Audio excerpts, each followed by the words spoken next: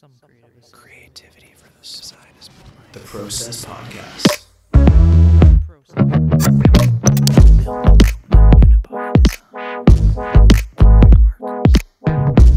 Gives me the fizz. That's rad. It's the Process Podcast, episode 108. Today, ladies and gentlemen, and Zach Watson, we are joined by the boy, the beautiful, the good sir. Sean Platek is back in the building The for OG another episode. first guest is back. First guest. Miss you, Sean. What's good, boys? I miss you, boys. Oh, I miss you, man. A lot. Big busy day, but now we're going to relax. Hell I yeah. was gonna say you had a busy work day. Is it because you're working from home? So they're like, oh, he doesn't have to drive home, so instead he can spend that time doing more work. No. It was, we had built up a lot of work Monday, Tuesday, Wednesday, and then there needs to be a day where you can continue doing, say, sales work, and you can keep doing sales work all day long and keep getting new orders. Just to use this as an example, you can do that all day long, but there comes a point where, especially when it's only a team of 3 people, one of them selling, one of them also managing other stuff, and then the third one, me, being a relative vegetable in terms of the whole thing and overall solid Fruit Loop status. It's overwhelming to then have to always tackle the new stuff that is coming in, but also keep updating all the old stuff. So I kind of said, like, I'm going to be working from home Thursday, Friday, and I'm going to get all this stuff that we built up in the first 3 days of the week done. So that way it doesn't have to carry over into the next week. And like all day yesterday was prepping all that stuff and getting everything ready to go. Today, everything was approved and now has been sent out and has been updated. And that's like, the thing is, stuff needs to be changed. Sometimes there's mistakes. I think I'm partially dyslexic because of the amount of number mistakes that I make. I could just be an undiagnosed dyslexic. It's totally possible. You're trying to go too fast. Yeah, that's Too a many mood, though. numbers. I feel that. Yeah. How does that, you surely relate to that, Sean, being an employed boy? Yeah. Sometimes What's that like? just the general employment or about dyslexia. Both. Because Yes. I don't know anyone personally. I didn't even know you had dyslexia. So if you No, do, I mean, I'd actually forgive know. my offense, but No. I just, I read very fast, and so I just tend to skim things over. Yeah, it's easy to miss stuff. It's not like me. I read too slow.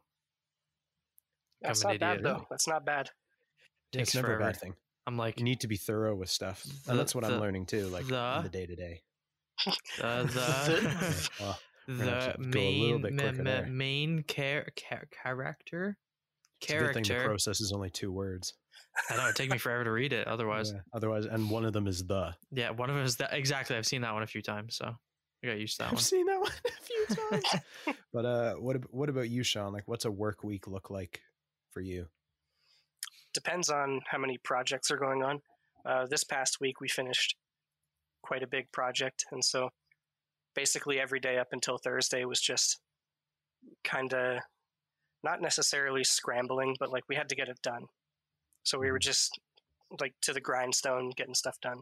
Thankfully, What does that look like? we didn't have to pull any all-nighters. Just mostly in that case because we're doing like architectural model making.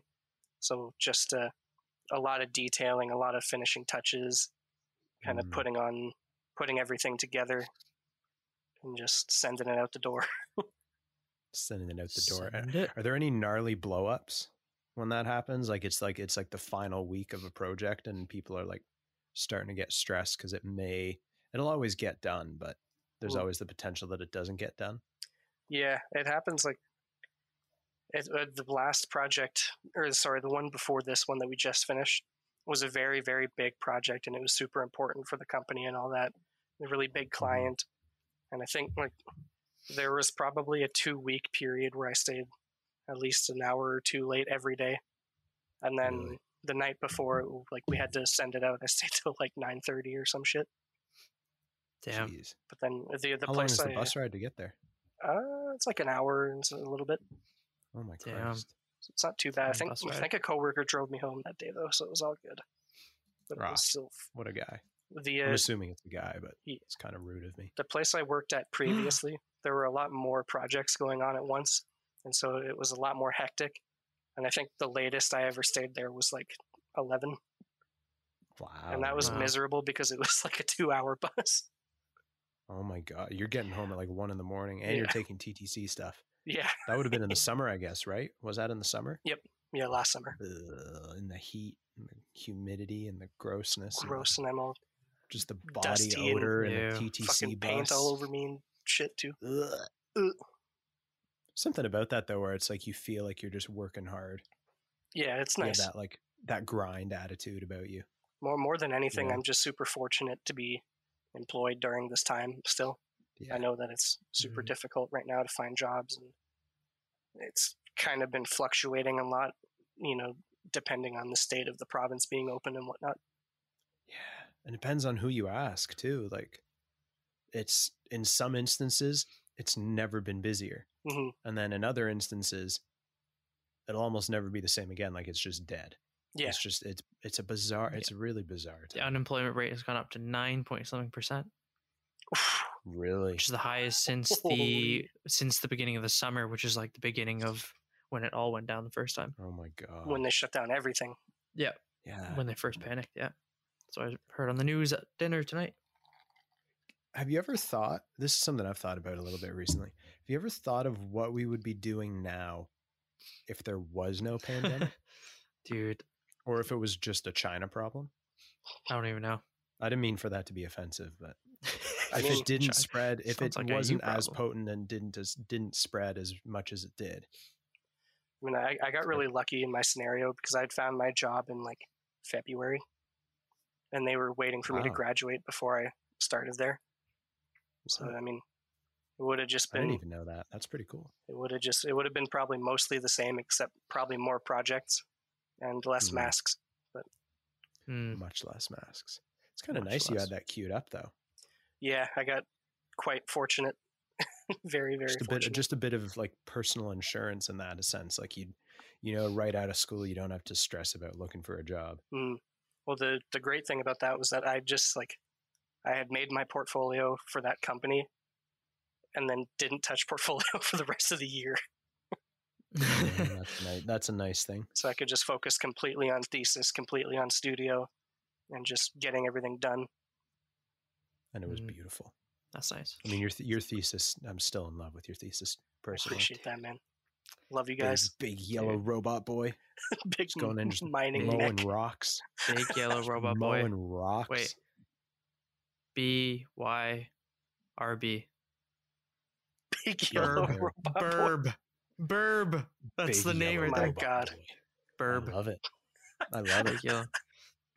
That was a really stupid thing I just said. I'm also like halfway through a gin and tonic and a little buzzed right now. Oh, you're starting to feel it. A little bit.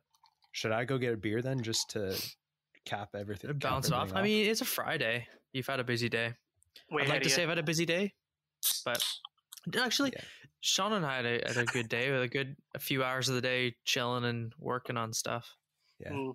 You're not working today, Sean? No, we had this week off because there was a potential COVID hazard in someone's family. Oh no. Just kind of sorting stuff out now. Yikes. So if that person comes back, or if that case comes back to be positive, are you going to get a test just out of precaution? Most likely. I think we're kind of playing it by ear right now. Or at least like our company is so small. Like, so that we'll just see. Which is a good and a bad thing. Yeah. It has its advantages. It has its disadvantages. What's been your favorite part about working in the last, say since the last time you were on? Because I think we had you on and that was episode 50. So that would have been 58 episodes ago, which is a lot of days. Was it October-ish? Yeah. Is it October? I believe so. Or early November. Maybe early November. I'm trying to think like. Yeah, I can't remember. I don't know. It was before I killed my knee, so early November or end of October. I'm going to go on the Process Podcast Instagram, Process __ podcast Instagram. Yeah, I just plugged it again. I'm gonna see if go back. Yeah, see, it when should have we the posted date, Sean's, right? Sean's beautiful mug. Actually, November 20th. November 20th. Oh, really? Holy. Yeah. Wow. Jeez. All right, that was 4 days before I totally destroyed my Specifically 4 days. I think. Literally specifically 4 days. Someone just messaged us. Was that? Who was that? It's on Discord. Oh, Steven. Steven just hopped into the Discord chat out of nowhere. No, it's because so I didn't realize that like everyone has been invited to the server. He gets whenever he posts stuff or like listen to music, they get the notification unless they have like notifications turned off, or I don't know if it's like if they're offline, they don't get it. So like when me and Sean were working on stuff earlier, and I posted the first like I did a poster today, another poster, and I posted this like a little kind of idea of what I was going with, and then out of nowhere, shout out Bandits Chris Goodman out of nowhere commented. He's like, Goodman, yo, this looks clean, and I'm like, wait, how did he know? How did you know?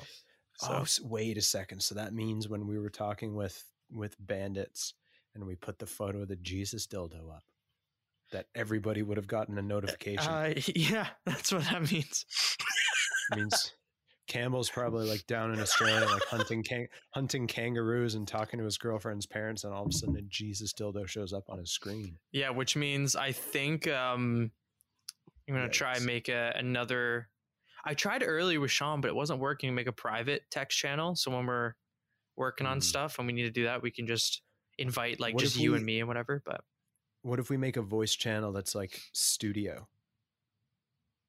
That's called Studio. That's what I literally named it. Studio Vibes. It was a text channel, but it was. Oh, really? I tried to make it private, and then you can invite people in. But I invited Sean. It wasn't working for some reason. So yeah, we'll figure. Like, we'll play around with it. I thought it had to be a voice channel.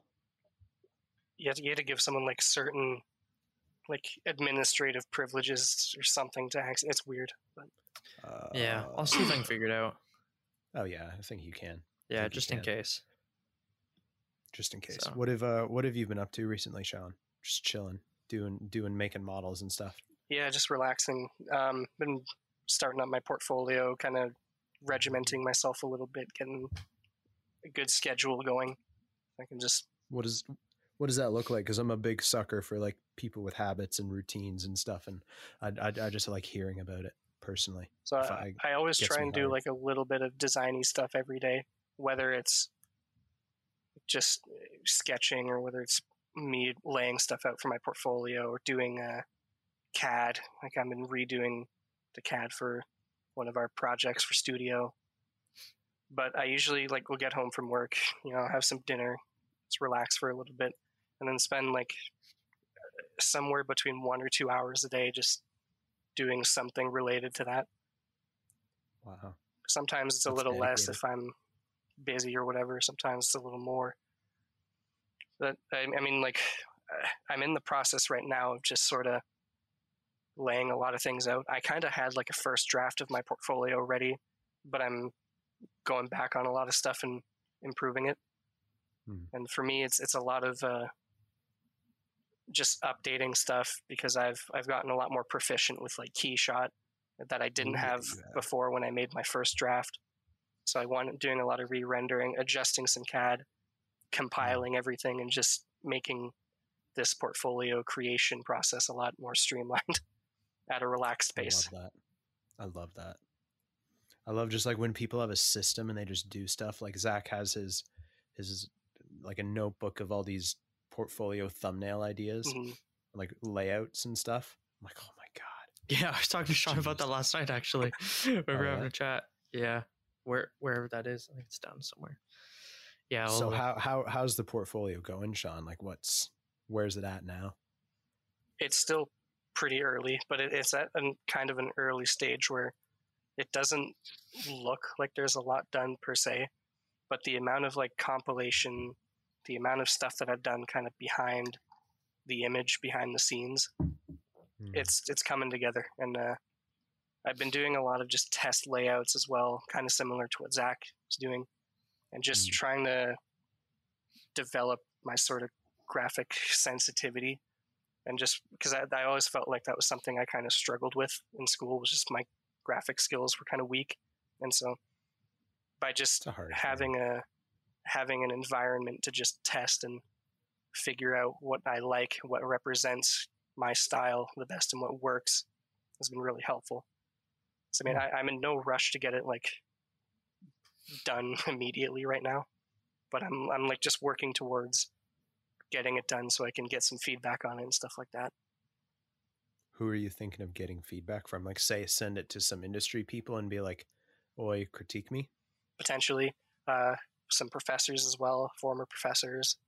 Ooh, I was probably just going to post it in the Discord and see if anyone wanted to rip it apart.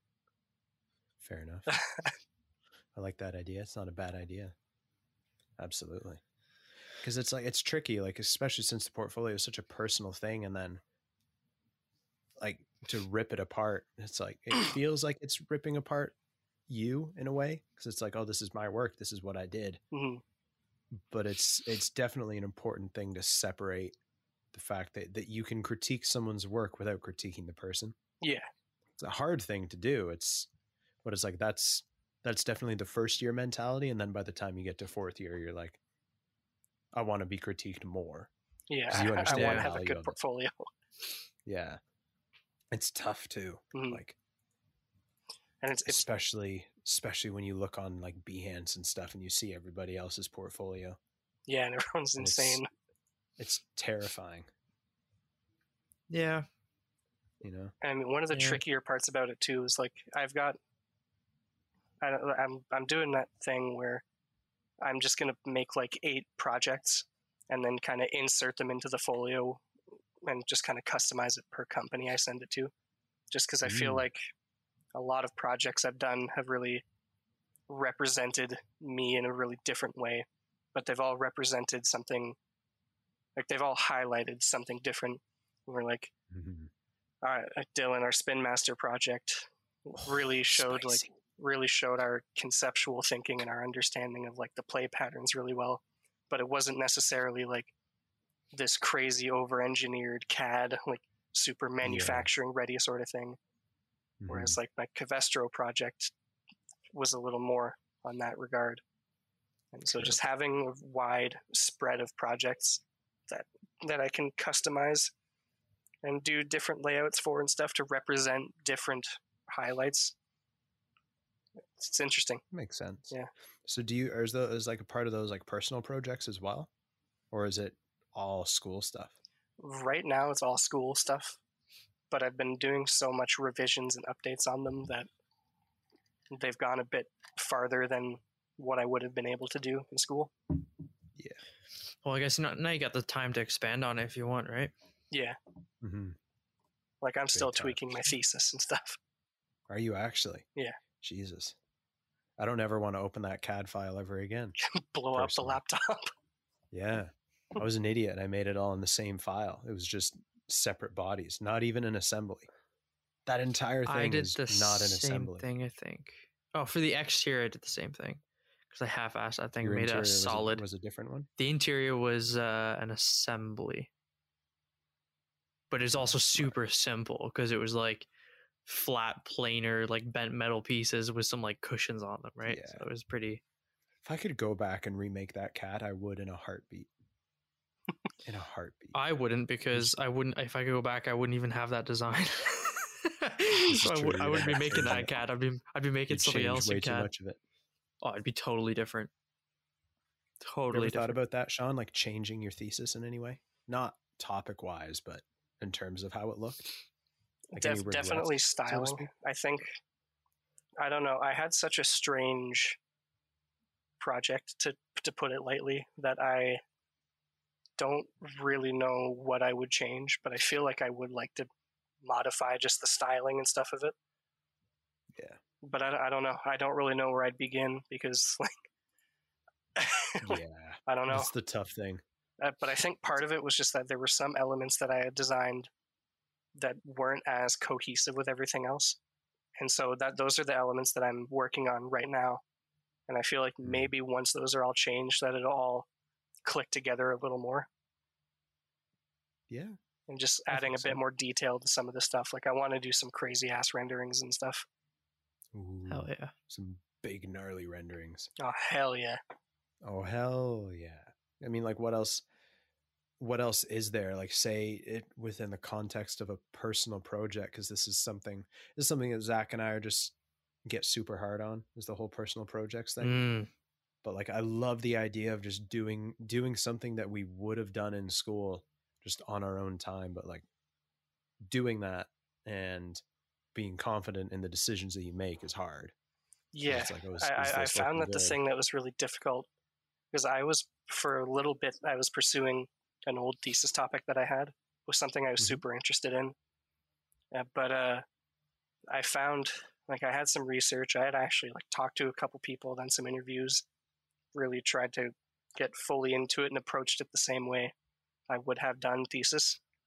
But I just found that without any sort of advisor or anything, it's really hard for me to say like, yeah, this is good. Yeah. It's hard for me to come to those conclusions. And I'd still like to pursue something for my portfolio, at least, just for the sake of showing that I can have that dedication and that confidence to just make the decisions how I see fit. But if I was doing a personal project for a portfolio for that sort of setting, it would probably be something smaller. Like a shoe? Yeah. Ever do any shoe projects? Not recently. Anymore, anyway? No. But I was thinking of doing like some furniture designy thing. Ooh. Just because that's something I could, like, I feel like I'm super interested in and I could pursue. Yeah, I totally agree. 100%. I'm picturing some gnarly chair renders or something. Yes. Better be the gnarliest of chair renderings ever. Oh, I got and you, boys. We still have to put chroma together. We still have to put the acrylic chair together. Oh man. Yeah. Okay, let's do a little brainstorm here. What do you think? So, remember when we made the shoulders, or like the shoulders for the dowels? Yep. The smallest hole was 3/8 or something like that. Bigger than that, I think. Was it 3/8? Pretty sure it was 3/8. Wait, sorry, or was it 5/8? The hole for like the cord, or for the actual smaller dowel? For the smaller dowel. For the smaller dowel. I thought that was 1/4 inch. Okay, could be quarter. We'll say for the sake of example, we'll say 1/4 inch. I just killed the microphone. Say 1/4 inch, and then the dowel was like a 1 1/8 or something like that, right? Or 1 inch. Or just actually, it might have been 1 inch because then it was 3/4 shoulder. Right now, the hole in the side of the acrylic chair is 1 inch. Which I kind of just jumped the gun on it and did it anyway. Oh, but that was the older we can work around it. We can brainstorm around it. Yeah. So, what's your idea? And for the sake of this brainstorm session, the procurement of materials and the cost of materials is not an issue. Just to point that out. I mean, we're not going to do anything out of titanium, but were you going to do like they were going to still be wooden dowels, right? Well, we have an acrylic chair. Because when we were thinking the other day, and then we were like, we got to get the boys on the other half of Chroma and have a brainstorm sesh when we figure out what we actually want to make it out of. My mind obviously went to, because I'm crazy and I'm way too optimistic sometimes, I thought solid, just all acrylic would be pretty rad. And if you had 1 inch acrylic rod, and then we did the same thing. Instead of drilling into the acrylic, we would get like 1 inch acrylic rod, and then whatever 1 inch inside diameter acrylic tube, and slide it over instead of having to cut into acrylic, because then you would probably end up risking like cracking the acrylic or making it look messy on the inside. Yeah. So you just sleeve it, right? And then you just choose whatever wall thickness you want on that tube, which gives you whatever shoulder. I think acrylic like that, it'd be cool, because then the whole thing would be acrylic. And look, I think it would hold up and be strong enough, but because we don't have the weak point of like a smaller dowel fitting into a bigger dowel and having that like snap risk. It's just like a tube, a sleeve that goes over the whole thing. You know, I would like to think acrylic would work for that. But then I think so, because you were suggesting it's distributed, right? Right, exactly, right? Like I think I'd like to think that we kind of nailed the weight distribution of the chair. Like it kind of spreads out nicely with the string and everything. And then, but then you had a suggestion, which I also kind of like, doing like aluminum as the rod and then a acrylic sleeve over that. Because then that would for sure be strong enough. Yeah. And also it wouldn't be totally clear, but it would be kind of cool because you'd have like this aluminum. You got like the clear and rod coming through metal, and it's got a nice aesthetic to it. But yeah, Sean, what do you think? This is the brainstorm. Yeah, I guess like I like the idea with the acrylic sleeve with the acrylic tube. That could be cool because you could basically just solvent all that together too, and then it would help out a little bit with like cracking and stuff. I guess like the thing that I'm worried about is like the actual holes where the paracord go through. Yeah. I'm wondering if those are going to be strong enough or if it'll like crack, because I guess like the acrylic has a lot more give than like the wood did. How thick is the acrylic that you used? 10 mil. Okay. Yeah. 10 mil acrylic. I mean, honestly, it might be worth to just like, because you guys have the chairs there, just to like run a piece of paracord through it and just like pull on it really hard and see if the tension like cracks between the two holes. First of all, and then I think it would take a lot of tension though. I would think it probably would. Think too. I wonder if like when we did the chairs, we tightened them up pretty damn tight because we were like, well, we don't know if like after 5 people sit in it, if it's going to start loosening off, or we want it nice and tight for the show, right? But there's nothing like, as long as it's not sagging, like we might not have to go as tight. I don't know, because I don't think this will ultimately be like a thing that we keep in our house or whatever that people sit in all the time, unless it proves to be a lot stronger than we think. Yeah, it's decoration. I think it's more or less like an appearance representation. And then like an exploration of material too, and that I think looks good in a portfolio to show that you go to that length to explore a concept. And we try and sell it online. Something else you could do, I think, like if you wanted to just save on materials a bit, you could just get the 1-inch diameter acrylic rod and just cut like a triangle of acrylic and basically butt it up against the bottom and the side of the chair and like the frame, I mean, and just create kind of a like support for it, so that the dowels wouldn't really have any, or not the dowel, sorry, the rod wouldn't have any chance of like having like a pressure crack from that. It could be held up. Ooh, that is true, man.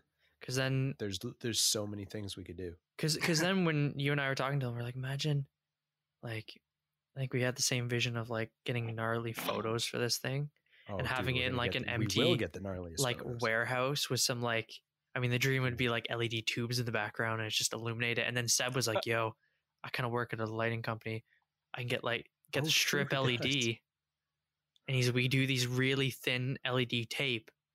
And it's like, you could run that along the bottom of the acrylic and it would light up the whole chair, because like we tested, same thing with glass. If you shine a light along the edge, it illuminates the whole panel. And it looks super rad. Do we have to pay for that acrylic or that LED Well, tape? I don't know. We'd have to see if you could hook us up with a deal or something. Seb has the job. Seb can buy it. I think. No, that's not fair to him. Well, if there is a cost, then we'll cover the cost. Yeah. But either way, if we didn't have to do that and we had to like buy some LED strip or something, like just enough to put underneath, like you wouldn't sit on it or else you'd crush it, but I think you would hold enough for the weight of the chair just to get some pictures. You could probably put a person on it, I would think. Maybe it might crack the LEDs. Well, yeah, like, man, the sketch model that we made for the chair was made out of shit plywood, like garbage tier plywood. And I think we didn't have a shoulder at the time. We just had like the full 1-inch dowels, right? Yeah. With some really loosely applied wood glue. Yeah, like completely like nonsense on the outside. And all 4 of us sat on it and it didn't break. Not even close. Yeah, like this is true. Yeah, so I think it would be good. I think it'll be fine. I think so. But if anything, just add like a little like rib to the bottom of it just to support it. Yeah. Or like Zach's idea is pretty sick. Like just having sleeve over with another piece of acrylic, because like the way the light will interact with it and stuff, that it's gonna look rad. Yeah, it would look. That was like the idea. If it could be like complete acrylic, that would just look, I think, the coolest. Yeah. But it's just whether or not it'd be strong enough. You can shoot it from the side, and there would almost be. It'd be almost fully transparent. Mm-hmm. It would be fully transparent. You just get the little light of the exactly. The color I think, like, you imagine like 1 inch diameter acrylic rod. That's like, what was it, like roughly 22 inches wide or long, I should say. Somewhere around there, 20 inches. 2 3/4. Somewhere around there. Like that's gonna have some weight to it itself. Like I think that would be strong enough. Like where the wood is though, the wood gives a bit before it splinters and breaks, right? Because it's like organic, whereas the acrylic, like I think would probably have a higher strength resistance, but it would crack instead of splintering or bending, right? It just cracks. Because it was 5-ply wood, is like plywood as well. There was 5 plies to it. Yeah, that was another thing. But like that had some give to it before it like snaps, right? Whereas the acrylic, I think it might be stronger in some ways, but it just breaks. Yeah, it doesn't give. It just goes. When the rod is that like, when there's so much mass of it though, it may like warp or bend easier, and so it may get to that point where it can crack easier. Maybe this is true, but I don't know. I need to see the chair like full scale again. Yeah, it always just seems way larger in my mind. Yeah, you're not wrong. I mean, I've got it. I currently have it suspended off of 2, what are they called? Hooks, I guess. They're hooks with a bit of bungee wire on them nice. from the ceiling of our shed. So it's got a hook on the front and then a hook on the back and then one in the middle just to stabilize it. And it's a bit weird. It kind of looks like a carcass that's been hung up in like a meat locker to drain the blood out of a corpse or something. Yeah, I got mine in the other side of the basement. Right now it's working. Its job is a table for my 3D printer. I'm impressed that doesn't pose issues with the printer though, because I find when my FDM printer's going, it vibrates, and it almost fell off of a table one time because it was vibrating so much. It doesn't. Mine doesn't. If it's really going, like doing some fast honeycomb infill or something, you can see the chair start to wiggle a little bit. Dude, t-shirt idea. You know how when you're slicing, this is big brain moment right here. You know when you're slicing something in a slicer program, and did you just hear that whistle through my teeth there? A little bit, yeah. It was just a bit weird. And it's like select your infill type, and it goes like, says whatever the infill type is. I can imagine a t-shirt where the entire t-shirt, or maybe just a little pattern on the chest, like right below the nip area, just has like a vector layout of whatever that infill is, and above it in Futura or Helvetica, just to keep Zach satiated. Yes, it says like in the case of honeycomb infill, it just says honeycomb infill, and then has the honeycomb pattern on it. Black t-shirt, white text, and then a little BDC tag down at the bottom. Oh yeah. Here's another idea too, just even more cheeky and weird. If it literally is like, it looks like a drop-down menu from a program, and it says it says human infill, and then the drop-down is honeycomb. And then it's like a cutaway of what just fell on your camera. Was those spiders doing his Spider-Man things, or no? It's a little fluff, little hair thing. It's not even my hair. It's no one in this house's hair. Freaky. It's like one of those dust hairs. Ew, gross. Ew. You know, like it's pretty gnarly. I mean, we don't.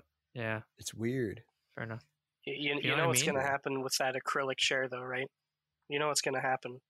We're going to set it up, and we're going to take off the pre-mask on it, and there's going to just be a giant fucking scratch on it. See, I was concerned about that as well, but it has been leaning against the wall in my room for the last 3 months, and nothing has touched Man, it. that shit comes out of nowhere, though. It does. It does. Like when we're making stuff like at work, we have the glass, like the acrylic, but like where the glass, like the vision glass, is supposed to be. And I swear to God, like we'll look away for 5 minutes, and then we look back, and we're like, okay, explain, America, explain. Yeah, we would have to like. Where did you come from? we would have to wrap the whole thing every time we move it a little bit. Literally. So just wrap towels. the whole thing in a blanket. Yeah, or just a giant blanket. Just wrap the whole thing in bubble wrap or something. Honestly, we might have to. What color? Here's It's the thing, not a bad Sean. idea. What color string were you thinking? If imagine we did all acrylic tube or acrylic sleeve over acrylic rod, full acrylic. What color? Wait. Colors? Before you say that, I'm gonna count down from 3, and we'll all say the color that we have in our mind, and then we can let Sean explain. Sorry, all three of us are gonna say it at the same time. Apparently, yeah. So I'll count down from 3 again. We'll do like a 3, 2, 1, and then I'll say 3, 2, 1, and then we say the color. Okay, sure. And then you can do. I'm just curious just to see how this works. Ready? 3, 2, 1. Green. White. Black and white. Black and white. I said green. I did green now too. I don't know. Dude, for some reason, I just been super into the neon-esque sort of vibe, and I think the green would look pretty cool because I think what might happen is like when the light shines through the edges of everything, it's gonna maybe take a little bit of the color with it. Oh, it might. About that. I don't know. It probably depend on the direction of the light and where the camera is and such. But I don't know. For some reason, having some sort of tint to it would be nice. Are we talking like a highlighter green, like what's on Zach's wall there? Sticky notes. Mind map action. Maybe a little lighter. Ooh, a little lighter. But I don't. That's going to be dependent on what we can find. This is true. When I said black and white, I was saying black and white or like red and blue. Like, you know, sometimes you get the one where they're weaved together. Oh, true. Oh, yeah. Okay. Just, I think when I was justifying that to Dylan way back when I first had the idea, it was like, well, if the whole chair is acrylic, it's visually pretty light and simple. There isn't a whole lot going on. And so, whereas when we had wood, you had like the texture and the wood grain, and like all those little things, and the plies of the wood. So then all the detail was there, and then the string was just one color, so it would kind of balance it out, right? So I thought, well, if it's very simple and minimal and clear, what if then you put the detail in the string and you have like a multicolor or something? Mm-hmm. But I also like the neon idea. Now I think about it. Well, I guess the reason that I came to that conclusion was that with the chair being completely clear, if this, in my opinion at least, if the rope was all white, it might be kind of hard to like. I don't know if it were green or had some sort of color to it, like a little splash of color, then it's really obvious where the seat part is. This is true. Yeah, no, that's a good point. I did not consider that. I am thinking of I'm picturing us in like a empty warehouse, like old factory, taking photos of this, which is like concrete and everything and brick, and then there's like LED tubes in the background. You get some real sick like close-ups, like same kind of angles we took when we did the in Guelph Humber, like the up close where we had the pot lights in the floor shining through, and you get like the camera angle like looking down the string. You imagine like clear, and then you have neon green being lit up with the light. Because actually, yeah, if you put like white LEDs underneath, it would light up the whole chair, and then because the inside of the holes where the string would go through, that would be like, it would look like it's frosted right on the inside because it's like an edge. Yeah. True. It's got a bit of a matte. So that's where when you shine a light through like acrylic glass, those at the edge areas are what shine the highest, right? The brightest. Yes. So I wonder if you had a light colored paracord if some of the light would help kind of illuminate the string a little bit. Totally, for sure.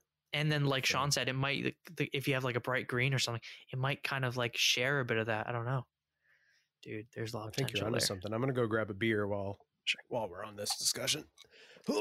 How's your gin and tonic doing there? It's almost done, actually. Did you crack a beer, Sean? I thought I heard you crack a beer earlier. He did crack a beer. It's almost done as well. You would Belgian Moon, baby. Of course. Oh, you know me. What else? All right, I'm gonna go get one. I heard the crack. That's the sound of a Belgian Moon cracking. I know that crack. I'll be right back, folks. Okay. Yeah. No. Imagine that, Sean. Like acrylic with like a neon green or something. So that's what I'm thinking, man. I think it looks sick. But you know, we should do is we should just get like a sample pack or something. Yeah. We have to see what we can find, like what interesting, like, because I don't know if they actually do. Because the reason why or how I came up with the idea of the weave was like because of my love for Death Stranding. Yeah. In the game, your character has like the strand tool, which is literally just a piece of paracord, and you use it for like tying up people, I guess, like stealth attack shit. But in the game, it's like a red and a blue weaved paracord. So it kind of adds this like cool pattern to it. So I was it's like, such a tight weave, though. Like, yeah, it's a really tight weave, so it doesn't, at least from the ones I'm seeing, doesn't show as well. Yeah, I guess it'd make more sense if it was like more of a rope than a paracord, but because I'm seeing some online where it's like a close up and it looks pretty cool, but we would never be like looking that close. Yeah, you'd have to have like your eyeball touching it to see. I mean, yeah, there's some cool ones I'm seeing though that have like, there's this one that's like black, but it has like white reflective speckle in it, which is really, really cool. Huh? So it's mostly black with a little bit of white speckle. Yeah, which would be cool because light that would be cool. It would be nice. I'm gonna favorite that.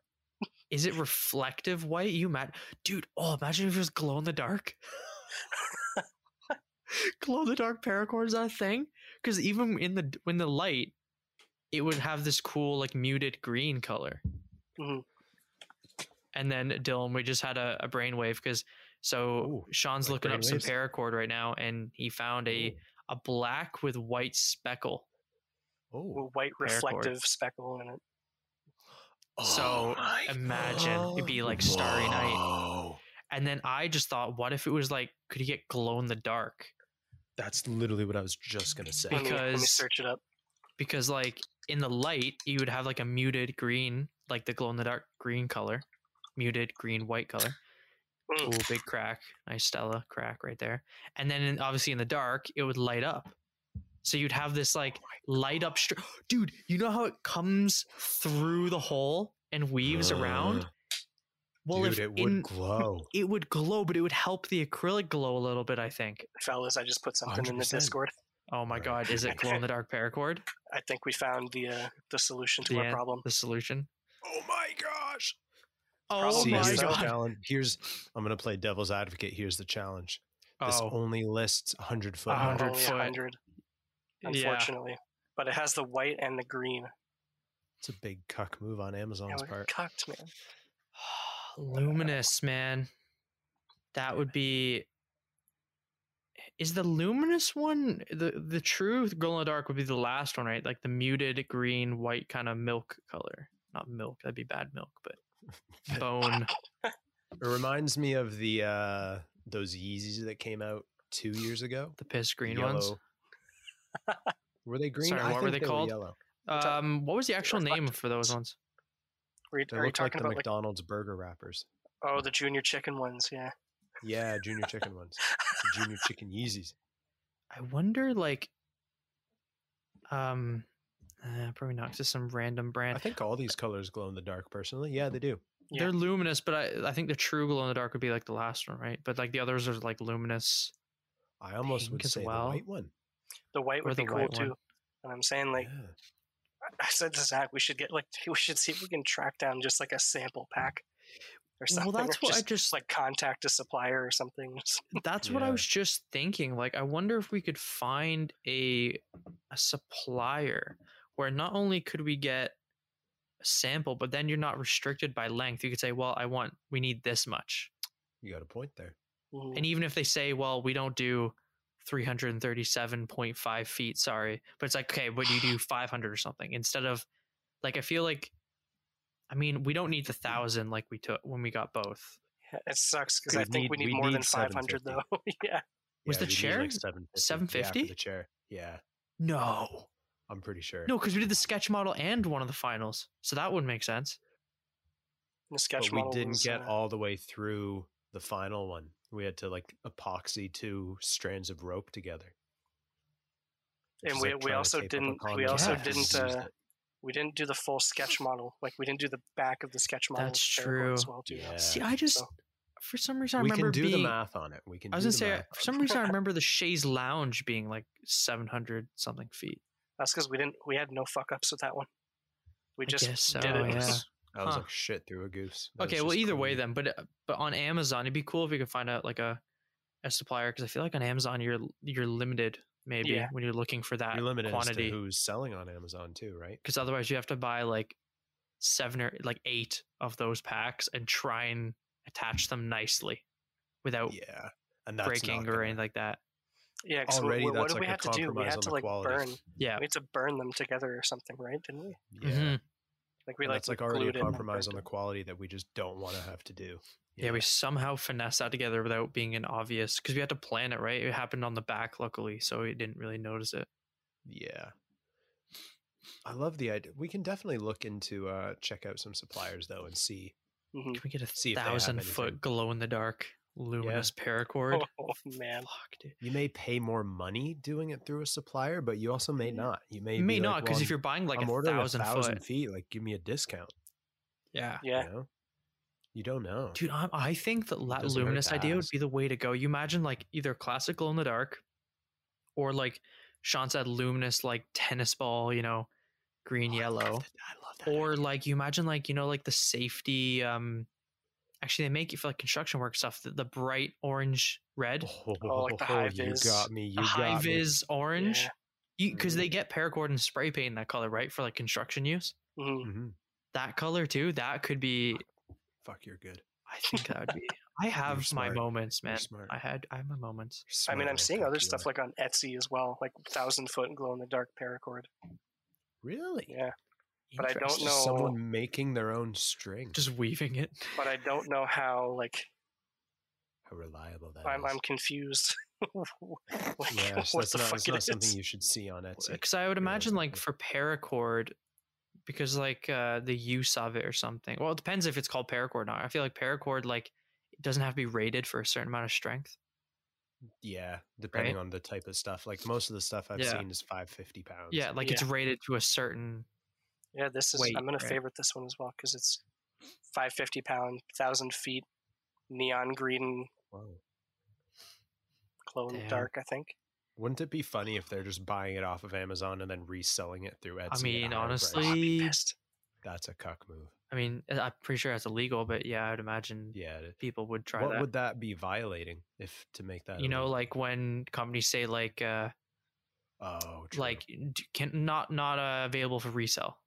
Yeah, that's true. That's why one of my dreams as becoming a millionaire as a kid never worked out, because I would always had the idea of just buying something and then selling it to someone else for a higher price. Why haven't anyone thought of this before? Oh no, they have, but they're in jail. Yikes. Just like that's your whole like COVID like startup business is you buy bulk off of Amazon for paracord, then you have a machine in your garage that just re-spools it onto like Etsy like homemade wooden spools or something, and then you just resell it for like 3 times the price. You could probably just make bank off of homemade wooden spools. Everyone needs a spool for something. Dude, everyone needs cable management, even if it was small versions and you could wind it or something, or like. Speaking of cable management, Sean, have you seen what Artifox has done recently?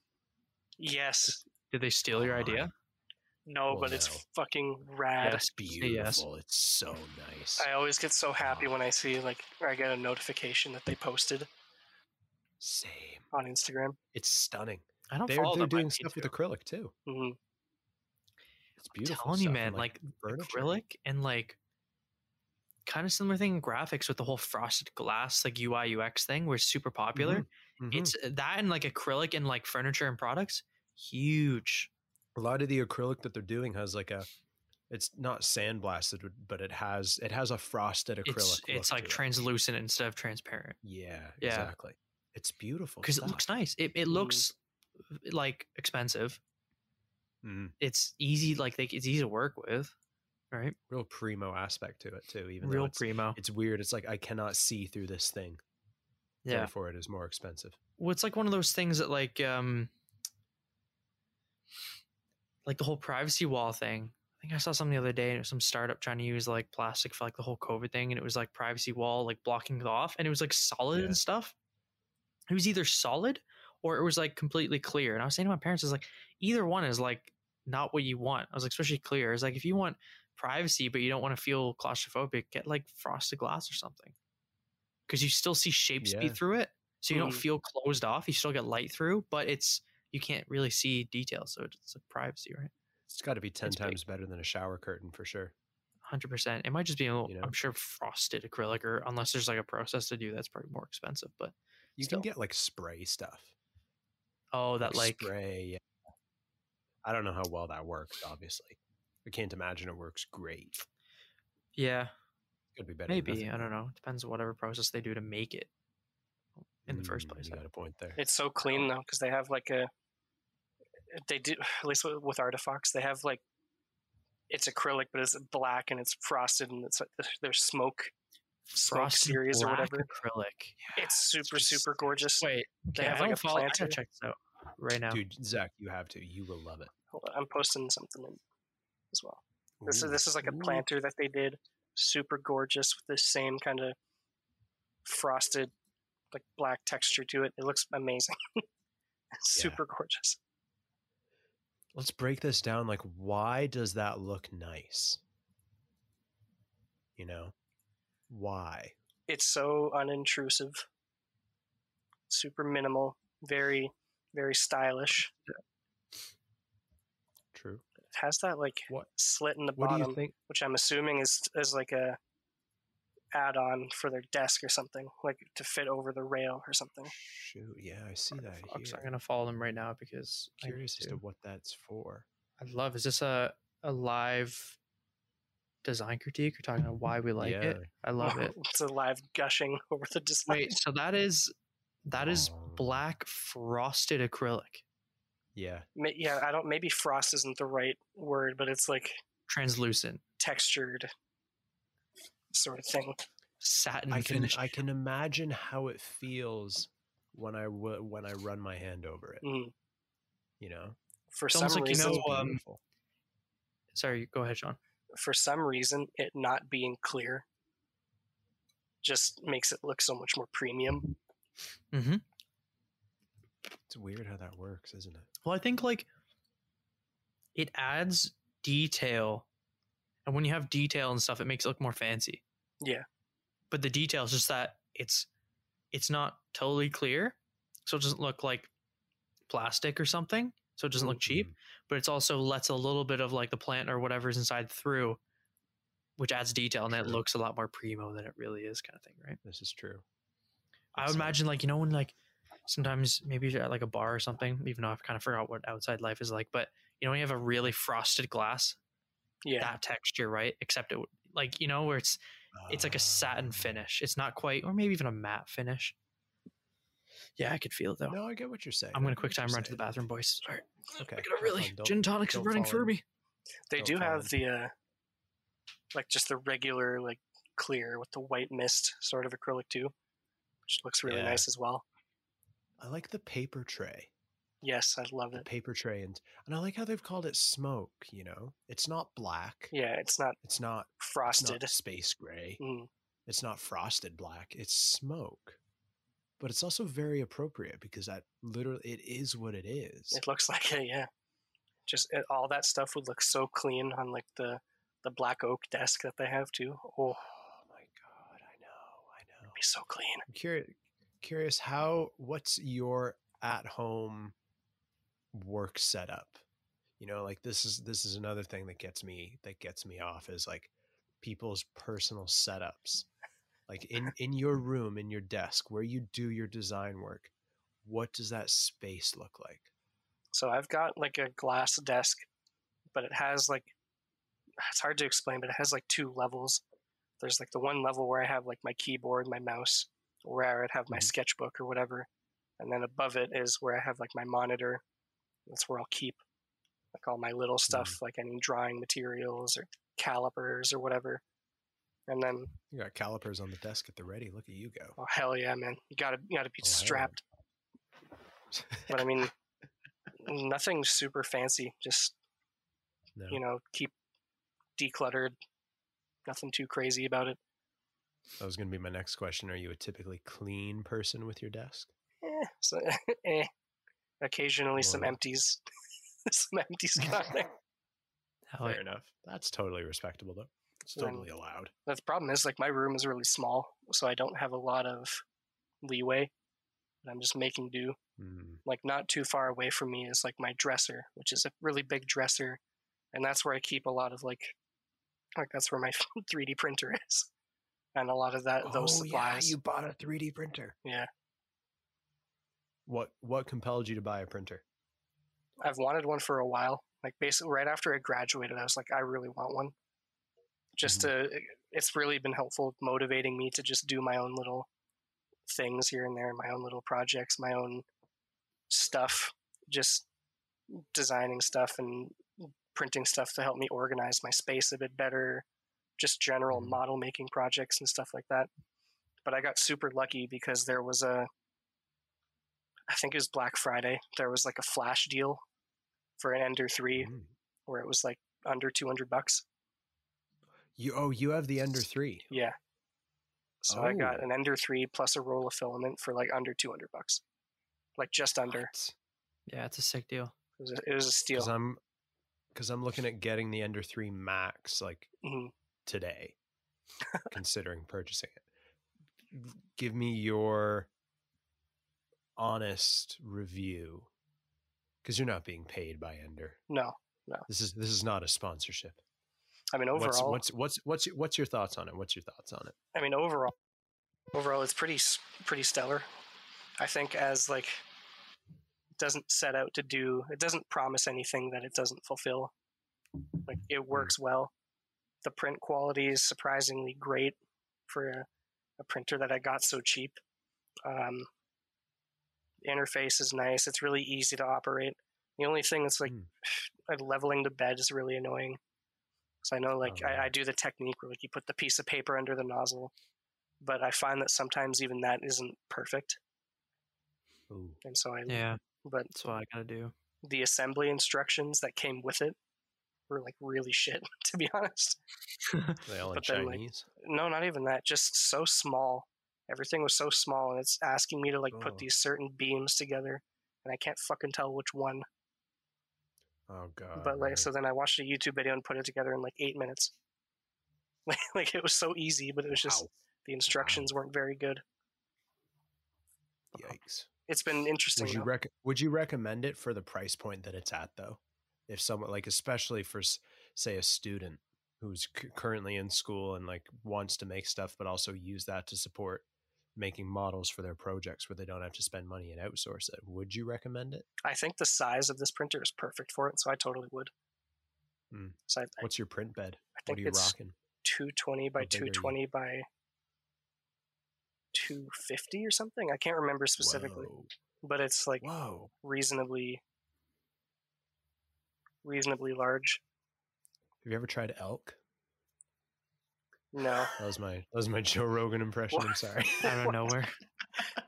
Fucking Scoozy.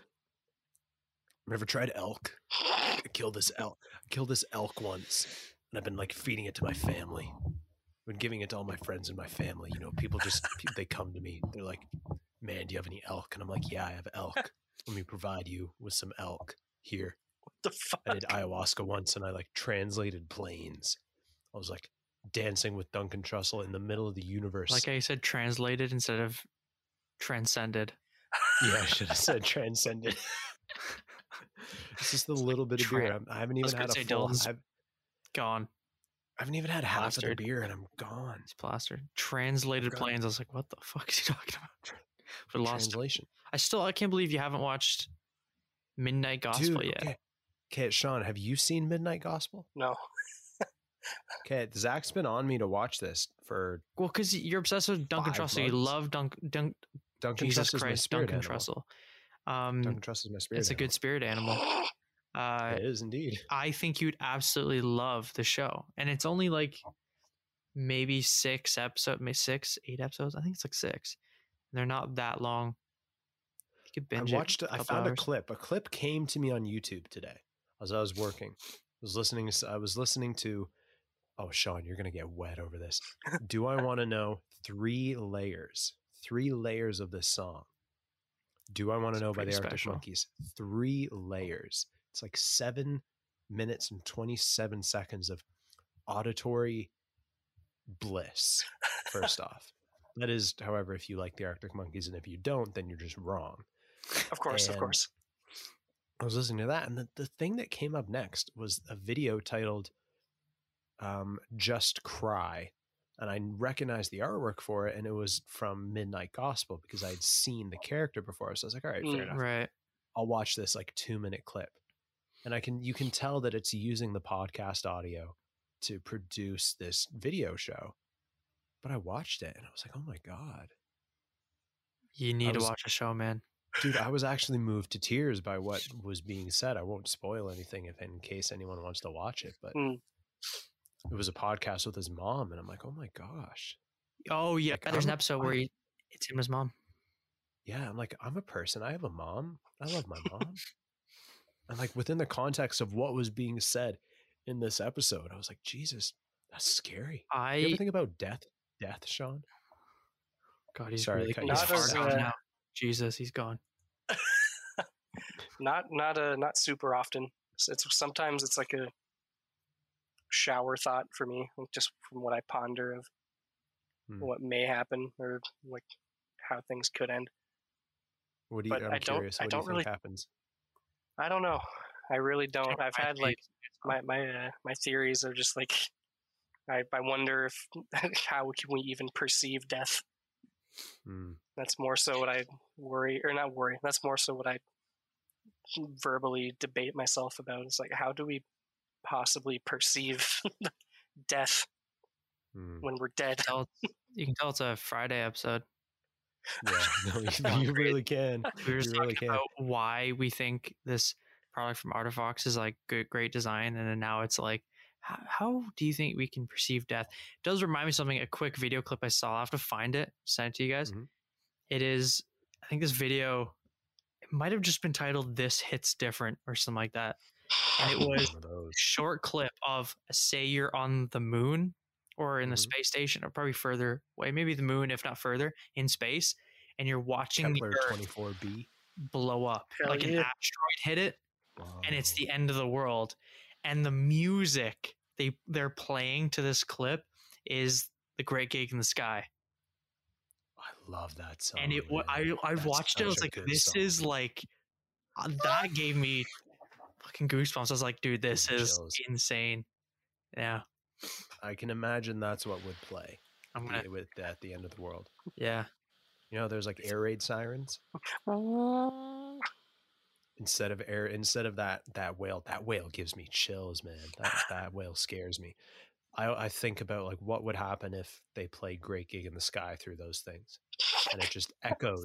It echoes through like a looming landscape with just imminent death upon it. Just imagine being at a concert back when that was like freshly out, and that was off of what's it called? Not Brain Damage. Brain Damage was a song on that album. What is the name of the album that's off of? That's a good question. I should know. And I feel very embarrassed. Piss me right off. My dad. I have a thought about death that I want to bring up, but he would slap me if I didn't know this. Dude, what is the name? Dark Side of the Moon. Obviously. Dark Side of the Moon. Thank you. Come on. That's annoying that we didn't know that. It's really bad. That's really annoying. But yeah, my thought about death, I was thinking the other day, last night actually, as I'm falling asleep.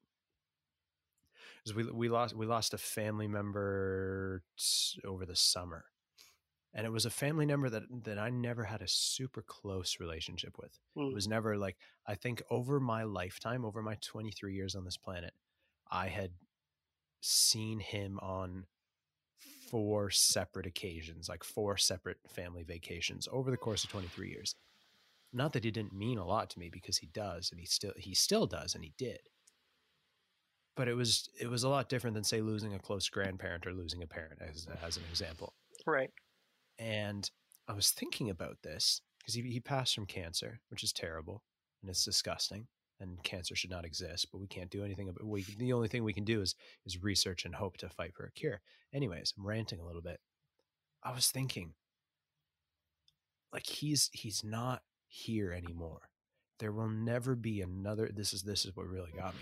There will never be another point in the foreseeable future of this existence where he will not speak, he will not move, he will not do anything, because he has passed away. But where does that go? Yeah, like, how do you perceive that? Exactly. That's how do you fucking comprehend scary that? part. Like, to Depends what you comprehend believe in, that I a guess. human being will never speak to you, you will never see them, or never like hear them. They'll never like give you a hug or give you a high five ever again. They're just going to lie still for quite literally the rest of time. That kind of freaked me out. But how do you perceive that, like, when you're on the other side of it, though? When you're the one who's on your deathbed, when, like, how does it just stop? But how do you understand that it's just stopped? You know, like, dude. Well, yeah, it's something we can't actually perceive, right? Mm-hmm. Like, dying is one thing. Like, I've read and I've heard. It's an interesting thing. It does interest me, of like the psychological experience that happens before you pass. And people say, like, they see old family members, and apparently your brain, allegedly, your brain does like a whole bunch of wild stuff and like projects all these different things that you're not used to seeing, because your brain's like, all these hormones and stuff are going off, and like endorphin, your brain's going wild because it's like short circuiting, basically. It's on its way out. But like, what happens after that? Like, what happens after the light switch goes off? Exactly. That's like that's why it's so fucking terrifying to comprehend. It's like, Is it just like, white noise? The Great Gig in the Sky plays, and then you just fade off happily. And then the end of the song, you get the last wail of that female voice, and it just fades into silence. Yeah. And you look around, you try to speak, and no words come out of your mouth. Feels like water's rushing all around you, rushes into your open mouth, and you just fall into the dark abyss of reality. But it's not reality anymore. It's wild. Yeah. Like, yeah.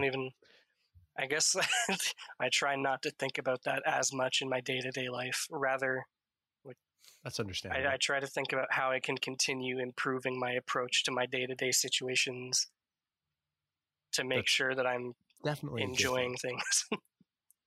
How do you enjoy life, Sean? What does that look like to you? PG. More, well, all right, never mind. Well, moving on from that. More than anything, just being able to, or being fortunate enough to have the things that I do, and being able to do things that I'm passionate about. Mm-hmm. And just, I always like to continue learning and continue adapting and absorbing information from the world around me. For me, that makes me happy, knowing that mentality. There isn't really an end to that. Like, you'll never run out of things to perceive, to learn, or to experience. Mm-hmm. Never. You never will. That makes me happy.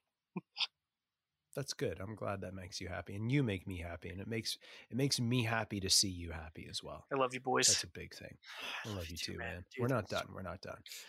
Super sad. Where do you want to go within the within the context of design for now? Because we won't go to different planes of reality right now, because I think Zach's a bit brain fried from my little rant there. Yeah, like he's still processing. My mind's just processing it. Yeah.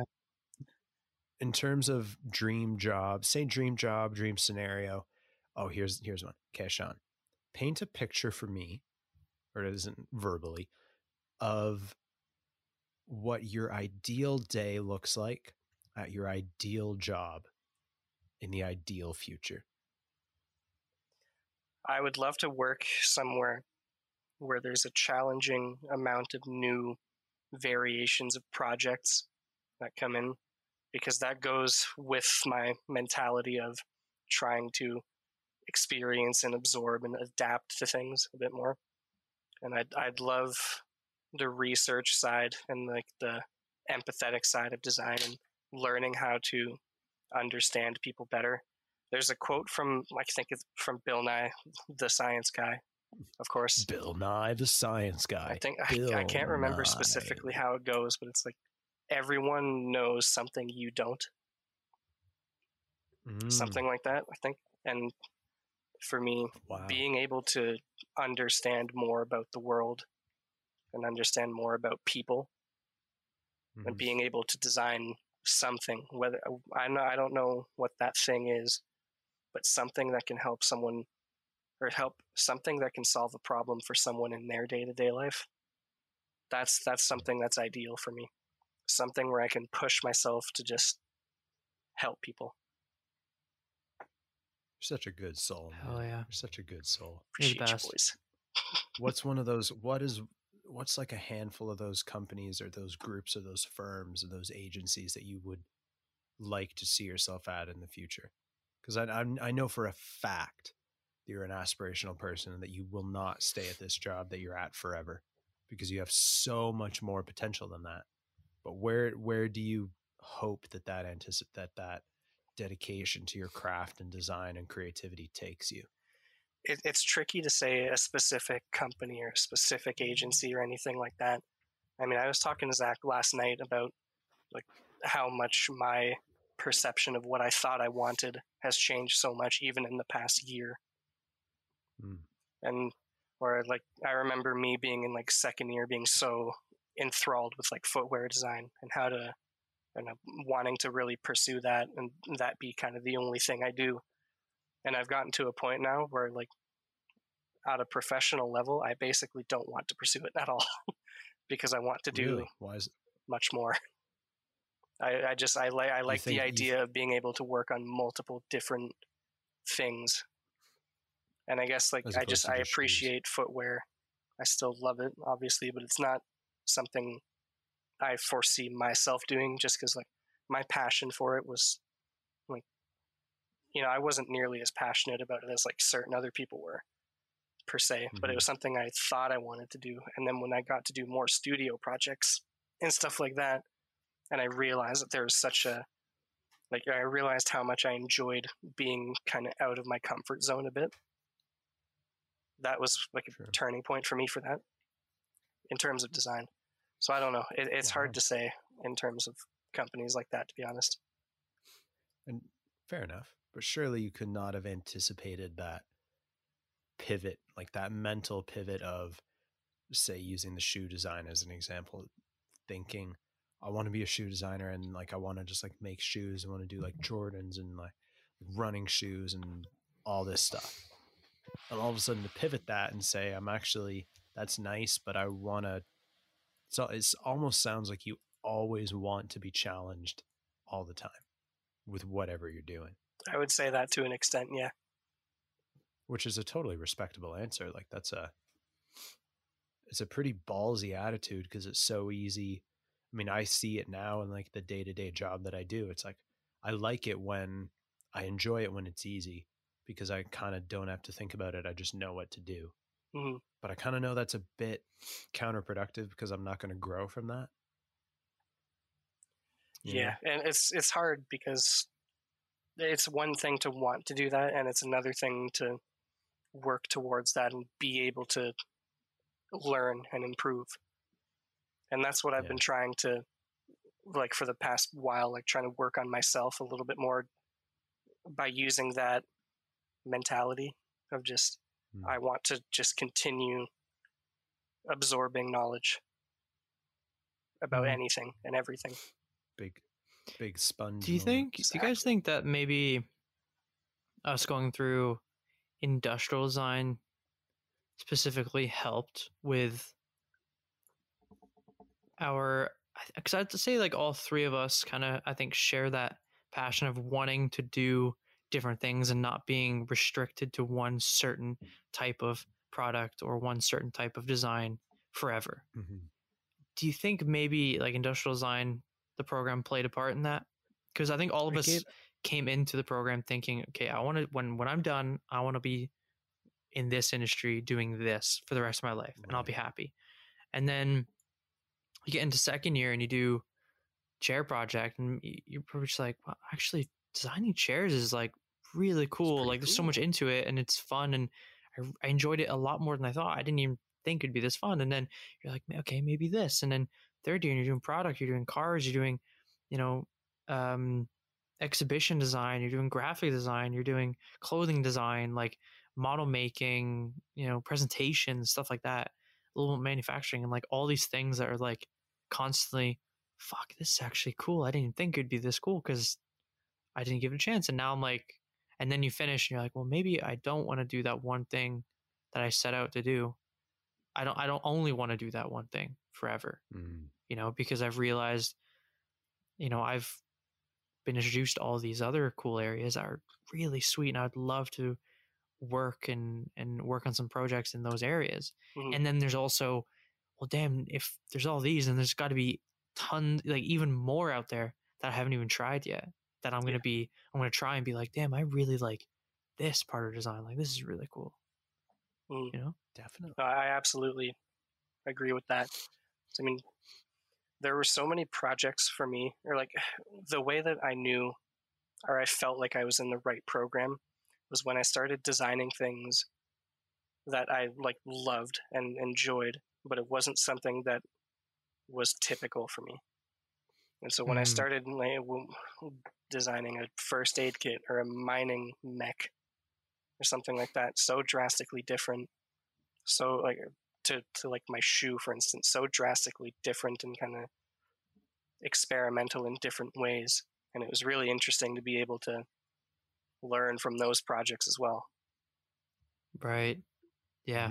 I think that's exactly it, right? Like things like you come in knowing what you enjoy, or even year after year, you're like, okay, out of everything we did that year, this is what I really enjoy. I think this is what I'm going to stick to. And then a project comes around and you're doing something totally different. You might be a little hesitant at first. Like, well, I kind of like doing this. I want to do that instead. And then you do it and you're like, actually, damn, like I'm loving this. And I did not think this would be something I would be doing. Yeah. Like I felt like I was in the right program when I was enjoying all these studio projects to a reasonably equal level. Right. And enjoying not even just the projects, like just enjoying the process and enjoying the end result equally. Yeah. When things were so different. That. Like I came into the program thinking I want to be excuse me. I came into the program thinking I want to be like a bike designer. I want to design bike frames. Because ultimately, like I wanted to be a professional cyclist, and that's what I wanted my career to be, and like race on a national level. That's what I wanted. And design was like a nice way to be employed along the way at the end of the day. It's like, oh, well, if I can design the frames that I ride, then that's pretty cool. And like first year, all the choose your own sketchbook type things were all bikes all the time. And even the clock project, I like cut out, using pink foam, basically cut out the profile of a bike frame and like put a clock in the middle of it. And I gave it to D-Town. And I was like, I literally called it a bike name too. I called it the Bolide, which is a Trek. But also now Bugatti's taken it and be like, we named it Bolide, and it is sounds nice, yes. And it does sound nice, and it looks nice. Is that a French accent, or? I don't know what it was.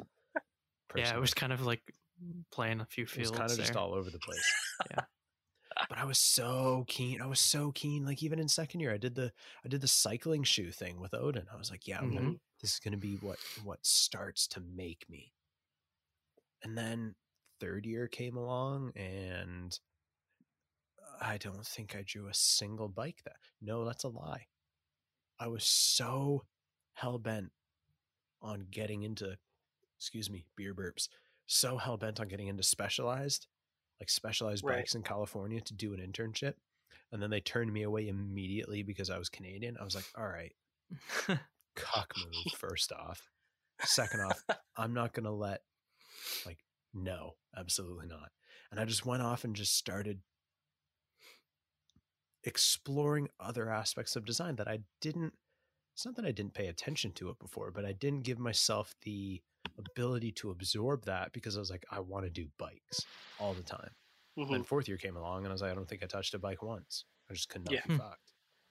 And that, doing the BRP project, ultimately I did the BRP project because Catherine told me to in the first instance. When it was first mentioned to me, and this is a very controversial topic. Yes. When it was first mentioned to me in January 2019, 3 months before other professors and other people even knew about it, I might have just thrown some people under the bus there. Yikes. Oh, well, moving on. No, you think she's going to listen to it? No, she's not. Neither will he. Hey, Catherine.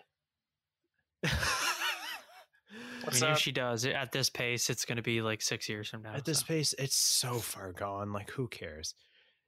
It's in the past. No worth stressing on it.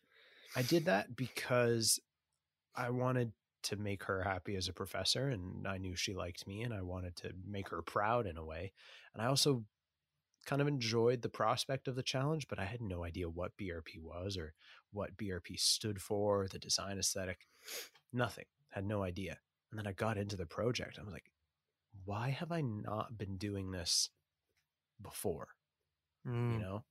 And that was another aspect of design that I almost didn't let myself get introduced to. And even with the chair project, I loved the chair project. Mm-hmm. I didn't think I was going to become a furniture designer after it, because I kind of just segmented that in my mind. I'm like, okay, this is a project that needs to be done. And then that was it. And even though the group was fucking fantastic and the project was fucking fantastic, everything about it was fantastic. Sean, I love you. I never really considered myself never considered the possibility for myself to become a furniture designer, you know? Yeah. Never gave myself, because I was like, oh, I got to do bikes. Bikes has to be it. All the stuff I have to do needs to be geared towards bikes, which is great. But that was kind of limiting, I think. It was just a bit of a limiting belief. And to grow out of that, I think, is probably the most informative learning, because you allow your exposure and you just allow yourself to be exposed to these many different things, like BRP, like thesis, never considered to like cars, never considered to like that aspect of design. Always sketching, always focusing on sketching and styling. I was like, I want to make a product that looks great. But now I'm thankful for the projects that I have from product studios, but I kind of wish that I had been able to do the projects within the context of an auto studio as well, and learn how to style something in a way. But maybe that was just my limiting belief, and maybe I kind of shot myself in the foot, but I'm doing all right because of it anyway. And that gives me now the opportunity to come back and say, well, now I want to learn that thing, and I'm going to have to teach myself on my own. The way I've seen it is that by the time I hit fourth year, I enjoyed the journey into the unknown more than I enjoyed the comfort of familiarity. Cue the music, Into the Unknown, Frozen 2. Into the unknown.